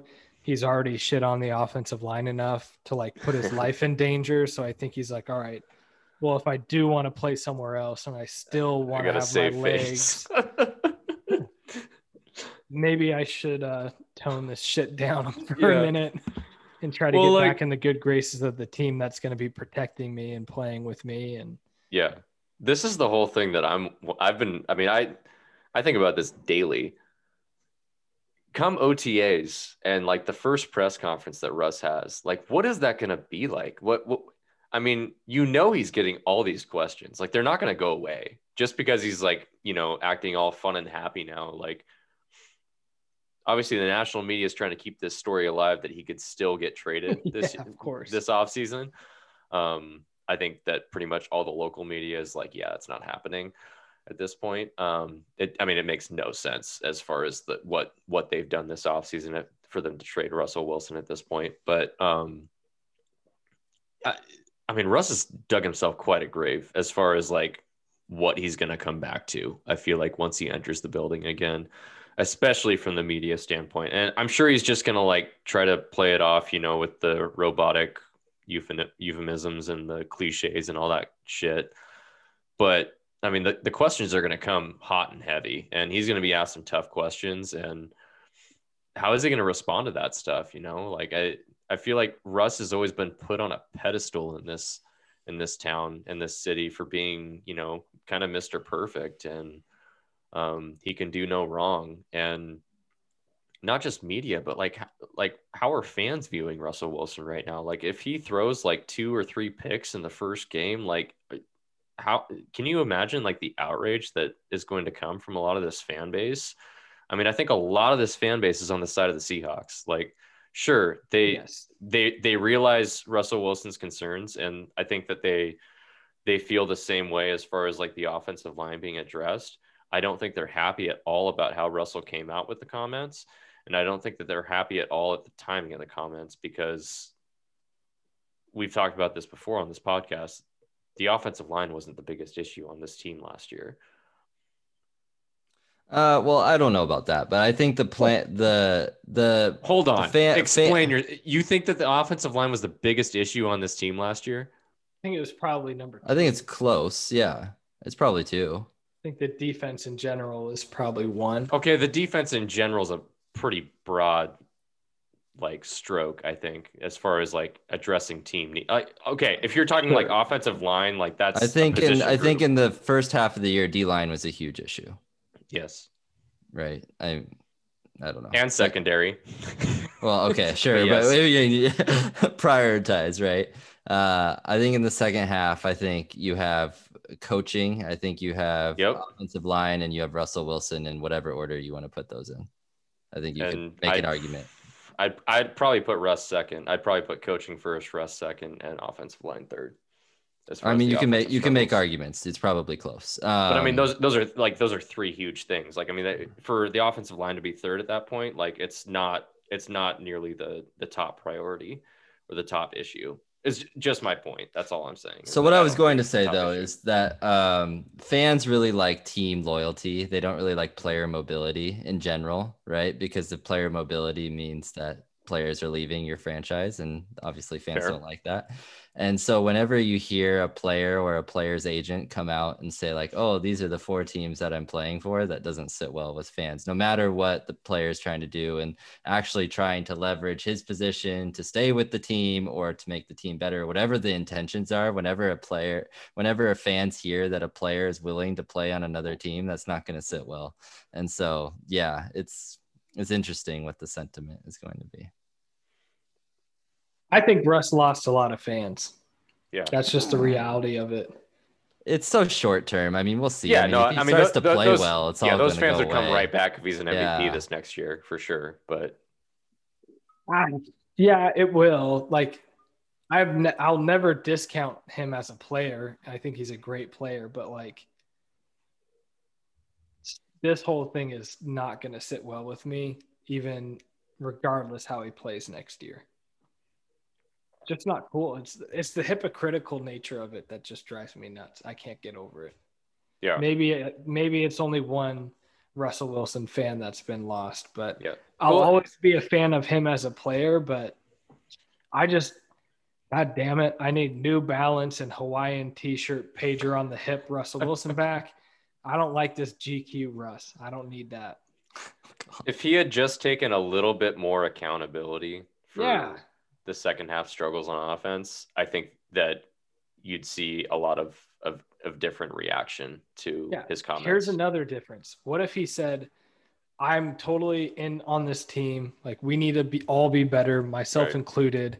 I think I've been around in the league. I've seen a lot of things. I'd love to be able to like voice my opinions and voice my concerns and have some input into the situation. Like, that's one way to say it. The other way to say it is like pounding your fists and kicking your legs. Oh, I want to have some skin in the game of these decisions. And like, I'm Russell Wilson. I need to make some. I need to be able to make. It's trades. It's like that NFL bad lip reading with Jim Harbaugh. I want cake now. Yeah. I want cake now. Like, that's how it came across. I think there's a way to say it that's reasonable. I don't think anybody would sit here and say it's unreasonable for Russell Wilson to feel like he should have some sort of skin in the game when it comes to putting the team together or offensive coordinator search. Like, obviously you have your franchise, once in a generation talent QB. I think that makes a lot of sense. It's just the way that he said it, the way that it, or maybe not him himself, but like Team 3 or whatever you want to call his posse of people say it. It's just Russell Wilson's camp. You're probably right. I mean, we don't know what advice he was being given, to your point, and maybe he had tried things. Advice for Mark Rogers and his wife. So they're like, "Go get yours, son." Like, 35 million. Who? Yeah, exactly. Yeah. So, I mean, we don't know what advice. And then at the same time, we don't know what he tried to do internally first, if at all. Right. We're probably right. And Sam's probably right, but we don't know. I mean, there's frustration there for sure. I mean, the second half of the year, because of a lot of reasons, was just, I mean, it wasn't the Russell Wilson that we had saw at all in the past year and a half plus, right? And how he played. So there's something happened, right? And so he didn't like it. He voiced his frustrations. He wanted to be Tom Brady, stormed out of a meeting, whatever it was made, right? So we don't know, but at the same time, it doesn't look good, right? Yeah. Yeah. And I think to your point too, Sam, and you've talked about this before, him putting his legacy or his name in general in the same breath as Tom Brady or LeBron James is a fucking joke. Like, yeah, that's pretty bad. You have been to 2 championships, won one, all on your goddamn rookie year, and your defense carried the ass load of that. Yeah, the rookie contract for sure. Yeah. Like, what have you done since you got paid? You've won 2 playoff games. You're basically like a poor man's Aaron Rodgers or Drew Brees at this point. Good players, but not in the same breath. Yeah, and Aaron Rodgers has only been to 1 Super Bowl. Yeah. Yeah. Yeah. Well, and he's also won an MVP, so you're lesser than him though. That's true. Like, as a player. Has Drew Brees won an MVP? Probably. I think so. I mean, he's thrown for a bazillion touchdowns. Yeah, and at the same time, right. I mean, different offenses, sure, but like Russ he has never put a team on his shoulders and gone to like an NFC Championship type game before. So, nope. It prove it, dude. Like, prove that you're worth that. If that's how you want to talk. Also, just be good at math. Like, in order to meet Tom Brady's, status, Russ has probably got maybe 10 years of football left, maybe a little bit more. Mm-hmm. He would have to win a Super Bowl every other year, and then some. Yeah, well, Tom Brady's probably going to win the next 2 anyway, so you're probably it's not going to happen. It's not going to work. Yeah, you're going to live a life of sorrow trying to chase that ghost. Yeah, and again, I think we all agree that Russell Wilson is a great player. Like, and on his day, he's a top 3 to 5 QB, probably, if he's playing at his peak level. Yeah, if he's playing at his peak level, he's probably the best. Yeah, but I mean, he has never done that for a full year. Like, he's always had, a 4-game stretch at least where he's played like absolute shit. So prove it, dude. Trade him. I'm not saying trade him. I'm not saying trade him. I'm not saying trade him. But I mean, him talking like this, I think is just like outrageous. So there's just no place for it. Go Hawks. Dogs and free agency. I think this is a good segue as far as not really from the Russell Wilson talk, but just like NFL talk to some Husky talk here. And we'll talk some NFL dogs that are in free agency right now, currently, and some of them that have that were in free agency that have signed deals. And let's start with Kevin King, someone that was going to possibly be, I mean, someone that we were talking about possibly being interested in as from a Seahawks perspective. He is going to stay with the Packers, kind of on a 1-year prove it deal. So I mean, I really hope that he has a better year, because not only I think he struggled for the most part this year, but really struggled in that NFC Championship game against Tampa Bay. And that's the lasting impression that a lot of the Packer fans, I think, have of him right now, is him getting beat on that late touchdown in the first half. And I mean, he played awful in that game. Yeah. But we know that he's a quality player, and he's played well before in the NFL. Like he's had good years. So he's had good games even this past season, and he had been dealing with some nagging injuries all year long. So that's a component of it. I think he'll figure it out. He's a good player. Yeah. So hopefully things work out for him. Hopefully not too well, because I don't really like the Packers, but obviously rooting for Kevin. Sidney Jones, another guy that I was possibly interested in before we signed Witherspoon, just as kind of like a depth guy, which someone that we haven't mentioned before we get into Sidney is that we have, what's his face? Jordan Miller still in the fold. Yeah. I think That he could talk about someone who fits the system. We're Yep. talking about Witherspoon being a longer physical corner. Yep. Jordan Miller fits that mold too. Yep. And he got signed to the practice squad in the middle or late last year. Mm-hmm. And yeah, still I believe on the roster in some spectrum. So look out for his name. And if they have a true preseason, like, and he balls out, like, I would not be shocked if he ends up in that cornerback depth there. Yeah. So someone to keep your eye high on. upside practice squad guy for sure. Absolutely. Yeah. I mean, it's honestly, I liken him a lot to like Jermaine Kearse a little bit. Like, obviously he was drafted and stuff and kind of like struck out with Atlanta, but a guy that, like you said, fits the system well and has a huge upside. And obviously a practice squad player right now, but I could see him being an every down player at some point if things go his way. So, but anyway, Sidney Jones also staying with his team last year, which was the Jags. So he'll be probably playing a little bit of nickel in the same defense as Shaquille Griffin, which will be kind of interesting next year. And we'll see what the Jags bring to the table with, I mean, entirely new, revamped everything down there as far as, Urban Meyer's taken over. They're going to have not Trevor Lawrence. They're the second pick, right? Or no, they're the first pick. Yeah. So Trevor Lawrence is going to be in town. So, I mean, exciting things going on probably in Jacksonville, and probably kind of an attractive place for some of these free agents to go, because I think there's a lot of upside, and Urban Meyer brings kind of a college-like atmosphere, obviously, to the NFL, kind of like Pete Carroll 10 years ago.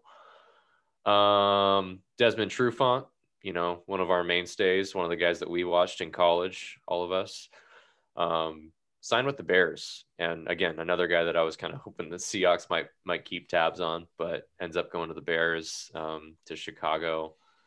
How do you see him like lining up in that defense? I mean, I think he's probably going to start, but we'll see. Yeah, my guess is if he's healthy, he's going to be starting. Yeah, he was starting for Detroit when he was healthy, right? Like, yes. When he was healthy, he was starting. So yeah, hopefully he can actually stay healthy this year. That was obviously the biggest thing with him last year, was just health. So he's still, I don't know, he's probably 30 or something like that now.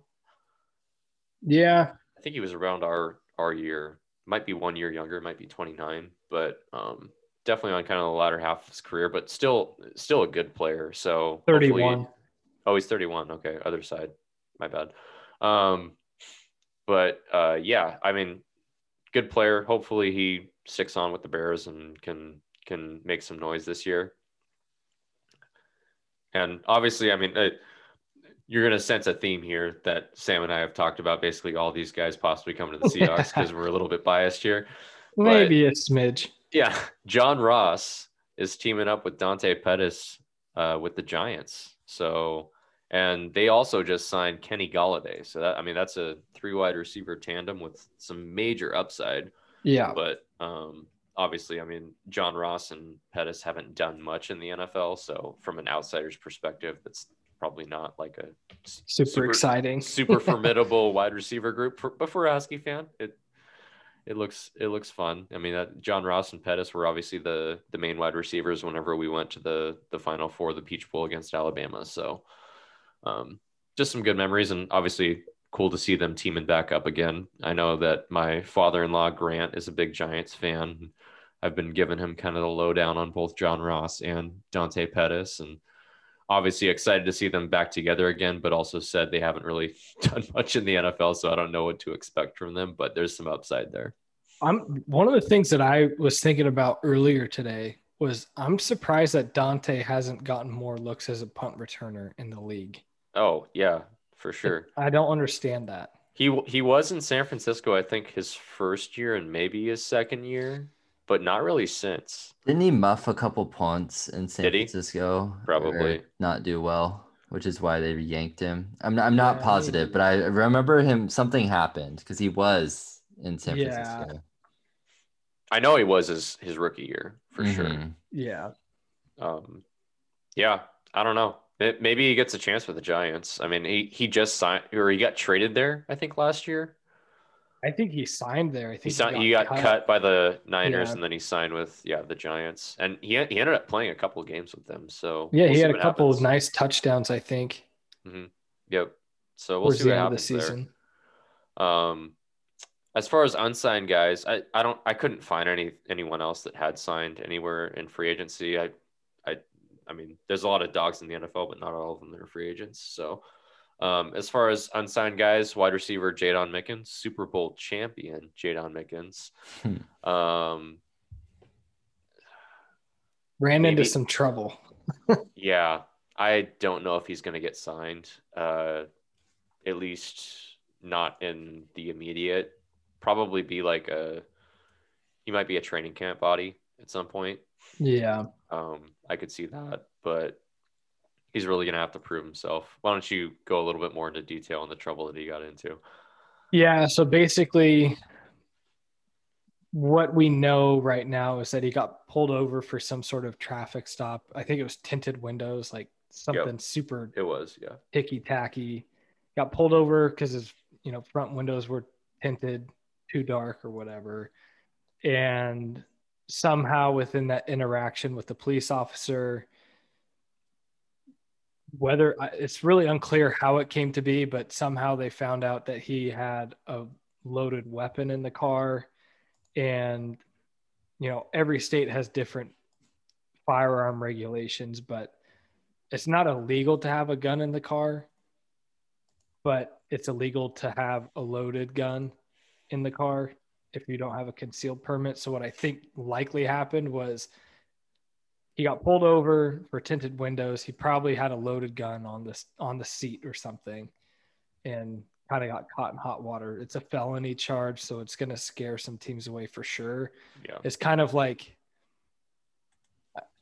it's not like if that's what happened, it's not like if I was a GM, it wouldn't scare me away from a character issues. Like, that's just a dumb mistake to have a loaded gun there and not unload it before you get in the car. But I don't know. It's kind of a bummer, you come off of a really good season for him, started to feel like he was building some momentum, and then you get popped for something like that. And yeah, and he was such a cool story too. Like, I mean, obviously he had bounced around practice squads like for a few living teams, in his car. Yeah, I mean, he had an excellent interview with Softy and Dick Fane.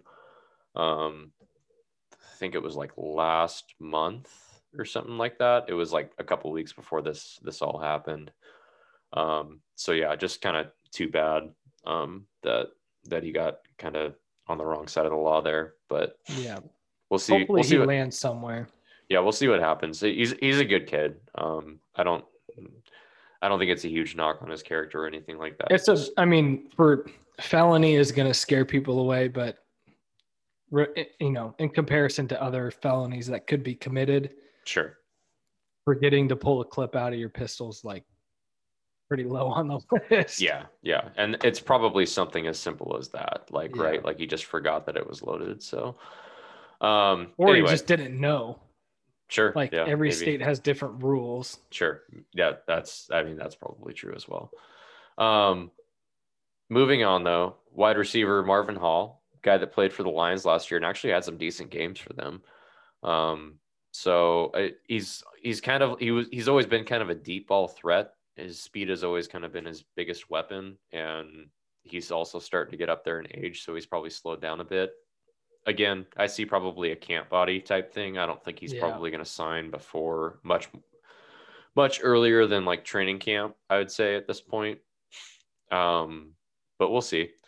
And then rounding out the list, defensive tackle Danny Shelton. And this is another guy that Seahawks might be interested in, depending on the money. I don't know. We'll see. Obviously a really, really good run defender. And when he's playing well, he's probably a top, 20 or 30 run defender in the league. And had an okay year for the Lions last year, kind of struggled with some injuries as well, but we'll see what he was kind of cut as a cap casualty. I think he'll probably be like a $2 million a year player is my guess. And someone that will sign somewhere, I think, before the draft, probably in the next few weeks is my guess. Even like the next week or two, he'll probably catch on somewhere. But I wouldn't mind the Huskies taking a Seahawks the Seahawks taking a flyer on him. I'm in Husky mode. The Seahawks taking a flyer on him, just to bring in some defensive tackle depth, and for a guy making $2 million a year, I think depth would be fine there. So yeah, I agree. Speaking of Huskies, yeah, let's talk some transfer portal updates. oh boy, It's been a minute. it has, yeah. And we meant to get to this last episode, but we were just, trying to cover all the sports, and it's kind of tough to cover that in less than 2 hours. So we're trying to keep these under 2 hours. And some of that news hadn't landed yet, so now we can actually talk about it. That's true. Official. Yeah, and there might be even yet more news coming, but we just don't know what that is yet. So yeah. Anyway, that'll just be kind of your teaser for tonight. But yeah, I mean, I obviously the biggest news is that Puka Nacua is transferring out, or has transferred out, I should say, and he's going back to BYU. Sam, I know that you know a lot more as far as the background of this, and there was a lot of speculation back in like December, early January, that this could happen, and so much so that the wide receiver coach, can't remember his name, Junior Adams, flew out to Utah when Puka was back home with his family to try to convince him to come back to Seattle. And he did. And then I think things kind of changed even more, the past like month and a half. But Sam, why don't you go a little bit more into detail on kind of the Puka Nacua situation and kind of why he's transferring to BYU? Yeah, I think there's a couple of things at play here. This is an example of like someone truly transferring due to family reasons, and they're legitimate family reasons. He wants to be closer to home. I forget if it's his mom or his grandma.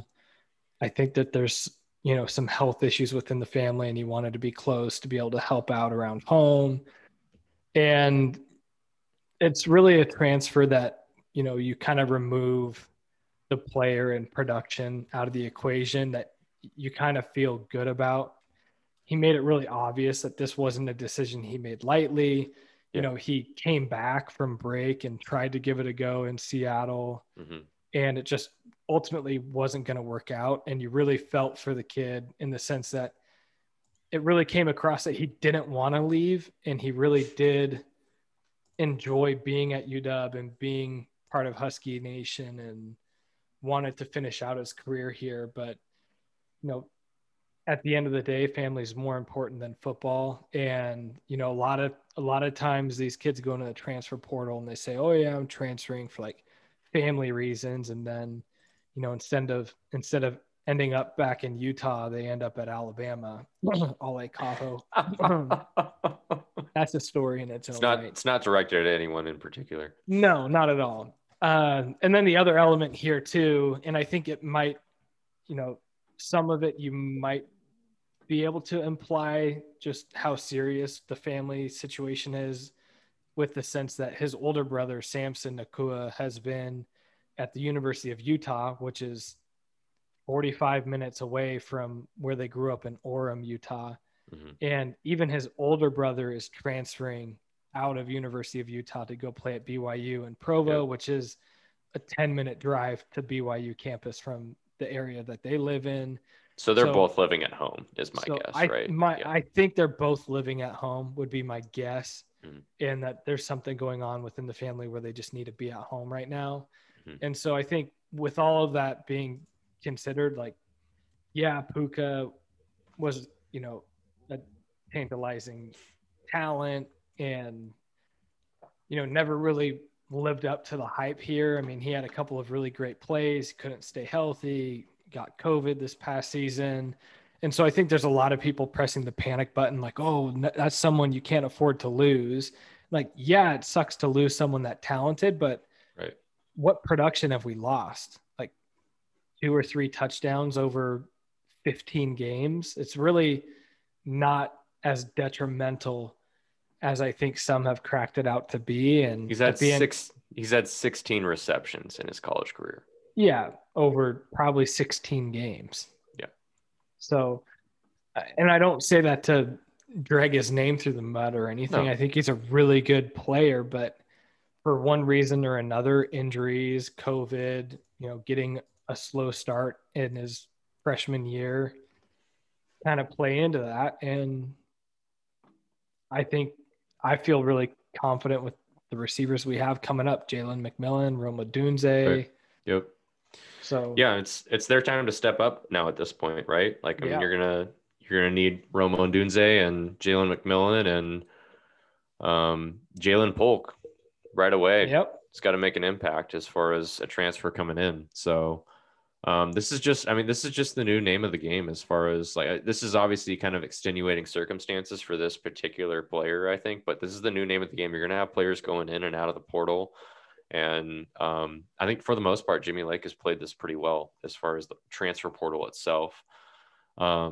Yeah, he's done really well. I mean, people aren't used to having these higher profile players transfer out of the Yeah. program. And so I think there's a lot of people pulling the fire alarms on it a little bit with the fact that we've seen 6 guys transfer out this offseason. But you look around the conference, you look around the country, 6 transfers is below average. Well, Most teams have upwards of 10 transfers out at least.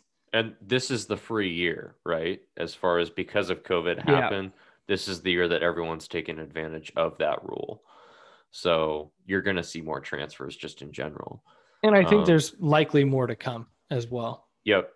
But I mean, Puka leaving, does that mean that, like you were saying, you were kind of alluding to there, we've expected some attrition in the wide receiver room probably before fall camp at some point, and mainly those names being Austin Osborne and Marquise Spiker. Does it maybe do one of those guys maybe think about, oh, maybe I will stay? I think more so probably Spiker than Osborne at this point, but it does make you kind of pause and maybe, I mean, I hope that at least one of those guys stays at this point, because otherwise you're talking about a lot of attrition in that wide receiver room and you're relying upon a lot of young guys to fill roles. So yeah, I think it definitely impacts the way that they're thinking about it. I think at this point, you're going to see both of them complete spring ball and see how things kind of feel and shake out in terms of the pecking order in the wide receiver room. But I wouldn't be surprised if both of them are on game day rosters in the fall. Yeah, especially Marquise. I think there's still upside with Marquise Spiker. Yeah. I think he just wasn't healthy last year is the main thing. So Justin, any thoughts on Puka Nacua? I know we've been kind of going back and forth, me and Sam, with our Husky talk, but I want to bring you in here. Yeah, I don't know. I mean, I think the Huskies will be okay without him. Like you guys were saying, I think it was a little surprising, as I'm not as close with the program as you guys are when it was announced, but yeah, I don't know. I just want us to beat Michigan. And so whatever team that's going to get us out there to beat Michigan, as that's so important for the Huskies in this conference, is what I want. So we can beat Michigan without Puka Nacua. Absolutely. Right. And we will. I'll tell you that. And we will. In Ann Arbor too. It's going to be great. What I'm interested in is really what I've talked to you guys about, is the quarterback coming in for the Huskies that I'm super jazzed about. I've watched a lot of highlight videos, which I don't normally do for high schoolers. That's more of a Sam thing when I lived with him. But I'm pretty excited about this kid. I'm not going to lie. Yeah. And he shares Sam's namesake. So yeah, good kid, Sam Heward. Oh yeah. We got to talk about him in a minute, but we got one more transfer in that we finally get to talk about. Yep. Brendan Radley Hiles. Bookie. Goes by a way better name than that. Nickname is Bookie, baby. Bookie. And this kid thumps. He is nasty. He's mean. Badass. And he will cheap shot you. I love it. He's like Brandon Browner 2.0, but way smaller. Way smaller. But anyway, he's a transfer in from Oklahoma. I think he'll have 2 years to play, I believe. He's a grad transfer, so he's guaranteed immediate eligibility anyways. He's been playing in the nickel for them. He was a 5-star cornerback out of Southern California. I I think he played his final year of At high IMG. school at IMG in Florida, which is Mhm. just like a football factory. Right. But super talented, very aggressive player. I think he'll add a lot of swagger immediately to the death row defense. And I think of all of the additions we've made to the roster via transfer portal, this is by far and away the most exciting one. This is the one with the most upside for sure. Yes. Immediate impact in my mind. Yeah. I mean, this guy's he has the upside of an NFL starting nickel. Yes. So you're looking at basically another Elijah Molden here as far as like upside too. But even kind of more of a nasty streak, maybe not quite as like, I don't know, polished isn't the right word because he's still a decently polished player, but like he has an extra edge to him. Yeah, like Elijah was super, super good, never made any mistakes. Yeah, and what you're going to get Brendan Radley-Hiles is definitely going to make some mistakes, I think. You're going to get more volatility. Like Buki's big plays that he makes are going to be more like electrifying and stand out a little bit more than anything Molden did. But he's also going to do some really dumb shit on the football field. But I'm willing to take that. We need some edge on this defense, and he's going to bring it in spades for sure. Yeah, we lacked it last year. And the one thing that this does, Sam, is this gives us such a unique opportunity in this secondary as far as just like they have so many things that they could do now. Like there are so many options here, and they can move guys around. We've talked about some of the younger guys that we're excited about in the secondary, but I mean, it makes you wonder. I mean, I think the most obvious thing is he's going to compete at nickel corner with Kyler Gordon, basically is what he's being brought in to do at face value. But I think you're going to really have a really hard time at keeping both those guys off the field. So it's just whoever wins that position doesn't necessarily mean that they're not going to start on this defense. It just means they're probably starting at a different position. So if Brendan Radley-Hiles, Buki wins the job, I think you're seeing Kyler Gordon probably slide outside and be outside corner because he's done that before. He could also slide back to safety. We've talked about that obviously a lot, but I think they're probably more apt to slide him outside is at least the vibe that I've gotten from both the Dogman guys and the coaches. And then if you see Kyler Gordon win the job, then you probably see Buki move back to safety and kind of almost like a Miles Bryant safety type role. That is kind of like not really a box safety, but like a safety that definitely comes up to the ball a little bit more and is a little bit more aggressive.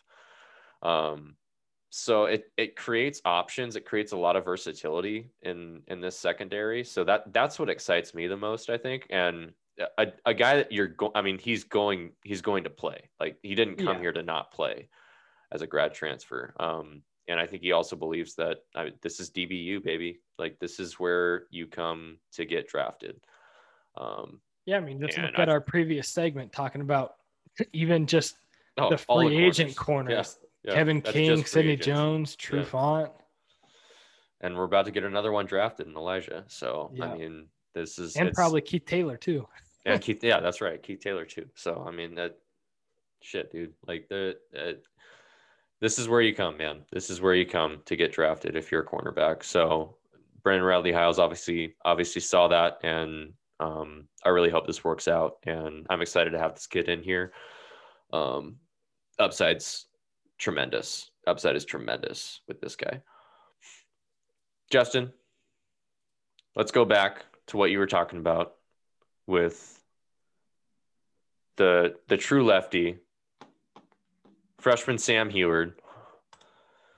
And the biggest news to come out in regards to Sam specifically over the past, few weeks is that he will be competing in spring practice and be present and enroll for spring quarter. So the biggest thing that Sam and I have talked about as far as like what's going to be the biggest hurdle for Sam Heward to overcome to be able to have a chance to start day one for this Husky football team, that hurdle's in the past now because the biggest thing that we talked about was obviously whenever COVID shut down the fall season for sports in high school, it made the spring season for football. And Sam decided that he wanted to stay at Kennedy Catholic and play his senior year of football. What he didn't reveal until just a couple weeks ago is that he's only going to play up until spring quarter starts for UW so that he can enroll in time for spring practice. And that means that he's going to obviously get his hands on the playbook a lot easier, get reps in spring, super valuable reps, obviously for a young player. And I think it was going to be a very, very uphill battle for him to be able to start day one, given the original circumstances.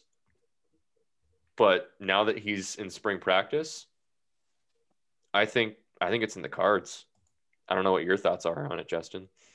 I mean, as much as I like the other quarterbacks on the roster, watching Sam Heward gets me feeling some type of way, if you know what I mean. Like, describe in detail. Watching him throw for 400 yards and 6 touchdowns a game, seemingly for Kennedy Catholic, and just making it look so easy, gets me pretty excited. I mean, not only does he have an arm, but he's accurate, seems to have touch, and he can fire a ball in there when he needs to. I mean, I was in college in the Jake Browning days, which I'm so thankful for. But also, he didn't have the strongest arm out there too. So getting Sam Heward in there is pretty exciting. And I think he can do things on this offense that we haven't done in a long time. Yeah. I mean, I'm super pumped. I'm assuming at this point with Kevin Thompson graduating, number 7 should be available, and Sam Heward's going to wear number 7. And I think you're going to see number 7 trot out there on September 4th against Montana as your starting quarterback. Yeah. I mean, we can't just shit on Dylan Morris this much. I'm not shitting on him. I didn't say anything about him. I'm just saying that's how good I think Sam Heward is. Sure. I will say, I mean, I was talking about this with Justin a little bit. Until this news came out that he was going to be eligible for spring ball and enroll at UW for spring quarter, I thought it was going to be, I mean, less than a 50% chance for sure. Like probably a 25% chance that Sam was going to start day one. I mean, he's coming into fall camp not having a college rep, dude. And you're thinking that he's going to start day one over Dylan Morris, who like played pretty admirably without much off-season work. Here, let me think. Yes. I think he's that good. I really do. I really like Dylan Morris. I think he is totally a gamer and, in a lot of ways put the team on his back in times of need, especially those comebacks that we had. Yeah. And I think he just makes the winning plays on third downs. Yeah. And so I think that I don't ever want to come across as like, a doubter of Dylan Morris's abilities. I think this team has a lot of potential with Dylan Morris under center, but I very firmly believe that Sam Heward is a once in a generation talent for the Huskies to have at quarterback. I don't know the last pure elite in all facets of quarterbacking player that we've had at that position. Like, I don't know. I cannot tell you that I've ever seen a quarterback as ready to play college football at an elite level than Sam Heward is right now. Like, Locker was great, physical talent, nowhere near where he needed to be to come in as a freshman. I mean, those teams were awful, and he's still redshirted. Marcus Tuiasosopo, maybe, but he was even more of kind of like, yeah, probably Tui is like the next thing I could think of. I mean, Jake Browning started day one. Yeah, but I mean, who was he competing against? Jeff Lindquist. Oh, yeah. Yeah, like Browning was, yeah, I guess that's true. Like Browning was definitely ready. But Sam Heward's upside is way higher. Oh, for sure. I'm not trying to discount that at all. I'm just telling you, I mean, you had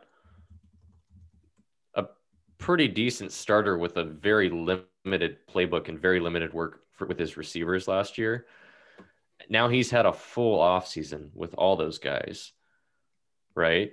And a full offseason with John Donovan's full playbook. Like, I mean, talk about the cards being dealt not in your way. Like Jimmy Lake hires an offensive coordinator. He's trying to install a new offense and they don't even get to spring ball. So they have to do like a very simplified version of that offense basically in the fall. So it's a dummied down version. I mean, I don't think you've even seen what Dylan Morris can truly do.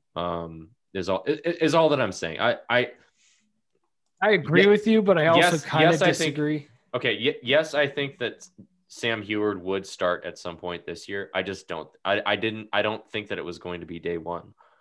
Like, do you think it might be day one now that he's coming in? I'm saying there's a way higher chance now. Yes. Yeah. I mean, he's going to get super valuable reps in the springtime now, and he's going to be with the team or a lot of these guys all throughout summer and stuff too. Even when they're not really practicing, they can obviously go to a park and go throw the ball around or whatever.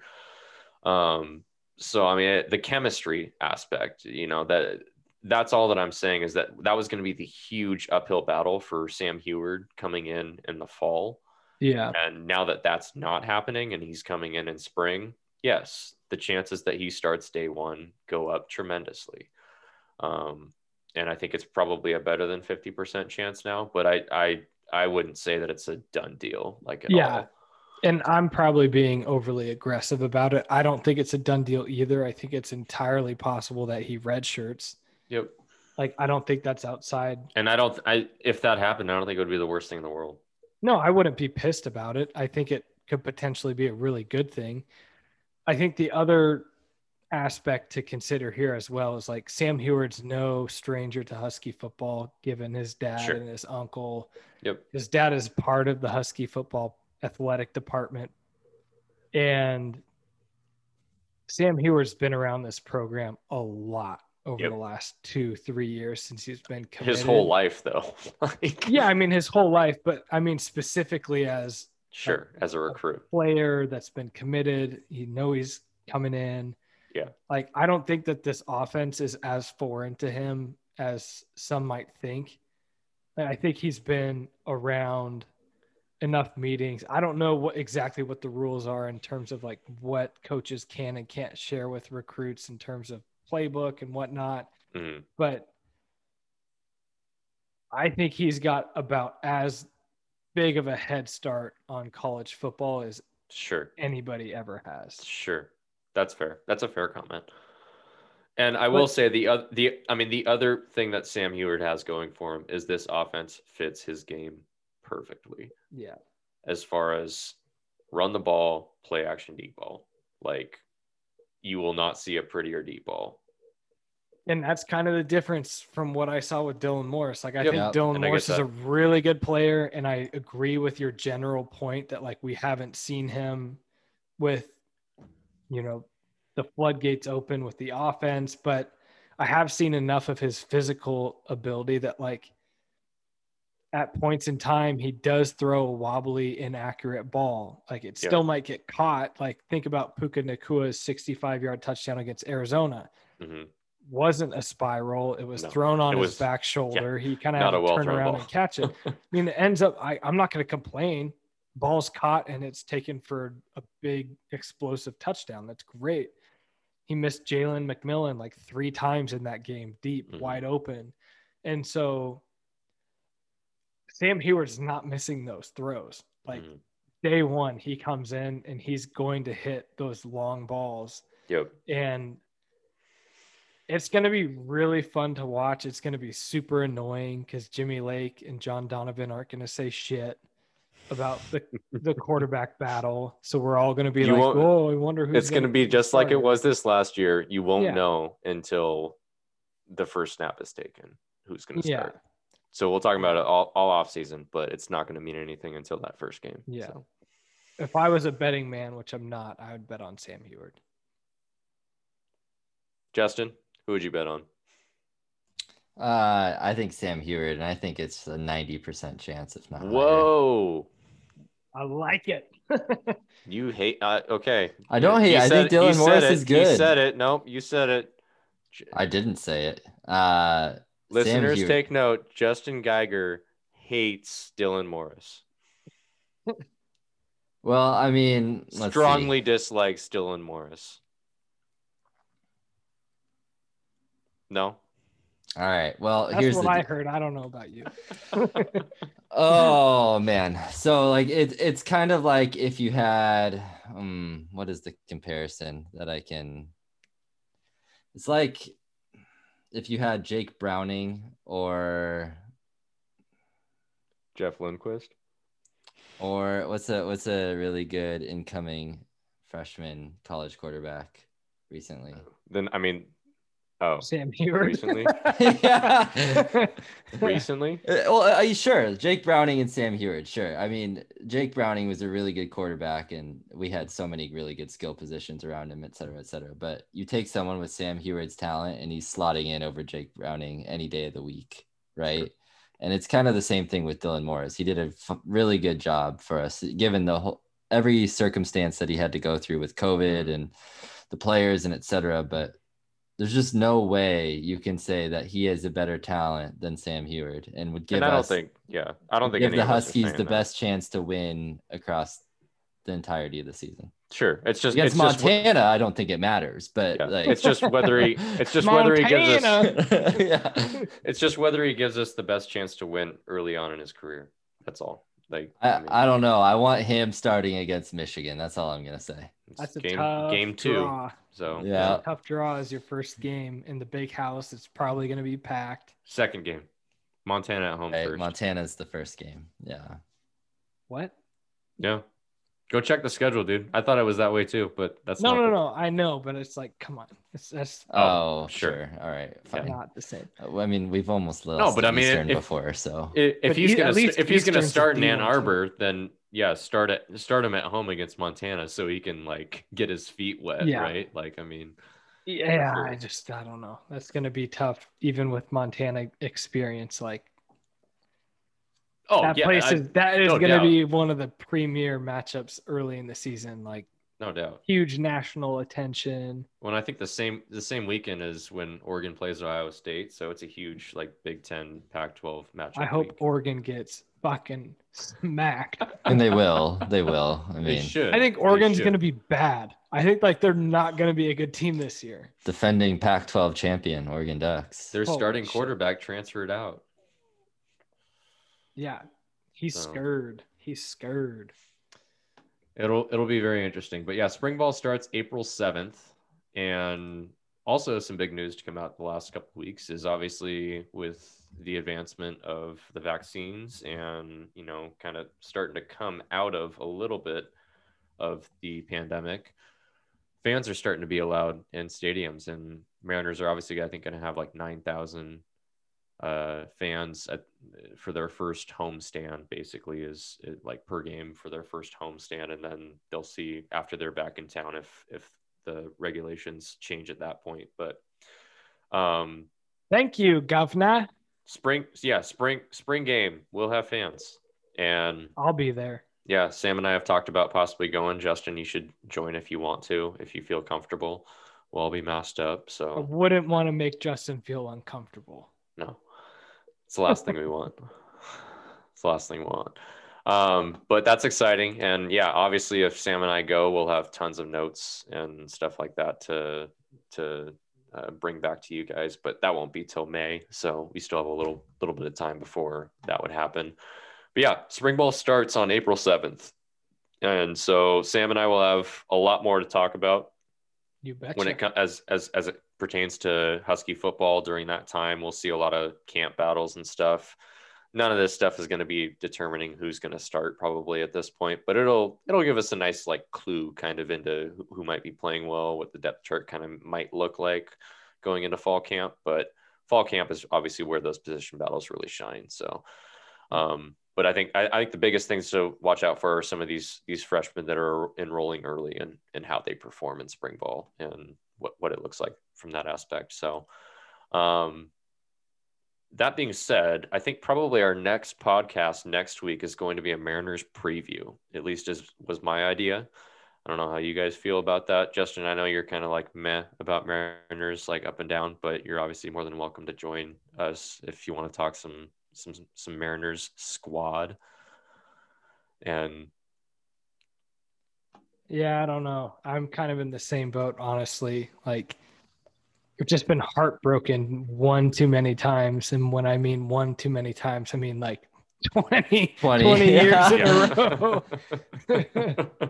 Yeah, I don't know. I don't even know if I could name all 40 men. Like I couldn't name a 40. I couldn't name all 40 men, but I don't even know if I could name the whole starting roster. Name the starting lineup though. That's yeah, I'm not sure I can do that right now either. Yeah. We'll go into it next Edgar episode. Martinez, Ken Griffey Jr., Brett Boone. Yeah, Ichiro, Brett Boone. Yeah. Quickly Google's 1995 Mariners starting lineup. Yeah. Dan Wilson. Yeah.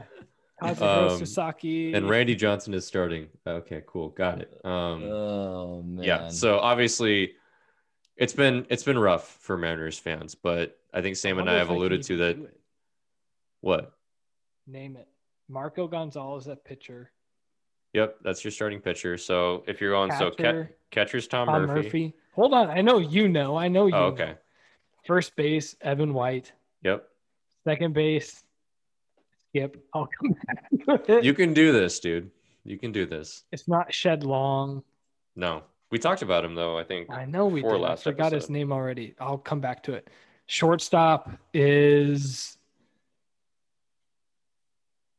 Oh, who's shortstop? It's going to be Young Gold Glover. I know. Crawford, JP Crawford. Oh, yes. Yep. Third base, Kyle Seager. Yep. Is second base Ty France? No, but he was competing there. Oh, okay. I'll come back to know second this base. one. Left field, you're probably gonna have Kelenic after 2 weeks is up, so his start of service is advantageous for the program here. Center field is going to be Kyle Lewis. Yep. I almost wanted to call him Adam Jones. And hopefully right we don't. And then right fielder is going to be Haniger. Oh, who's your DH? Second DH is going to be Ty France. Yes. And second base, Lord have mercy on my soul. You're only missing one, so that's not I know, bad. that's actually pretty good. I try to do my homework. Though I will say left field is a little bit more open of a competition. Yeah, Taylor Trammell could be there. Yeah, I think that's probably your day one starter is my guess. Yeah, because Kelenic, we can't start his service. Not yet. No. Very forgettable name at second base, which is why I can't remember it. Do you want me to just say it? Yeah. It's very close to the quarterback that we have for the Huskies. Dylan Moore. There you go. Yay. Wow. You gave it away, basically. Definitely didn't have that one in my mind. I'm impressed. I did way better than I thought. No, that's good. Hell yeah, Mariners preview next week, baby. See? We got this. Have all the faith in the world in us, guys. We can name the starting lineup, the probable starting lineup of opening day. Yeah.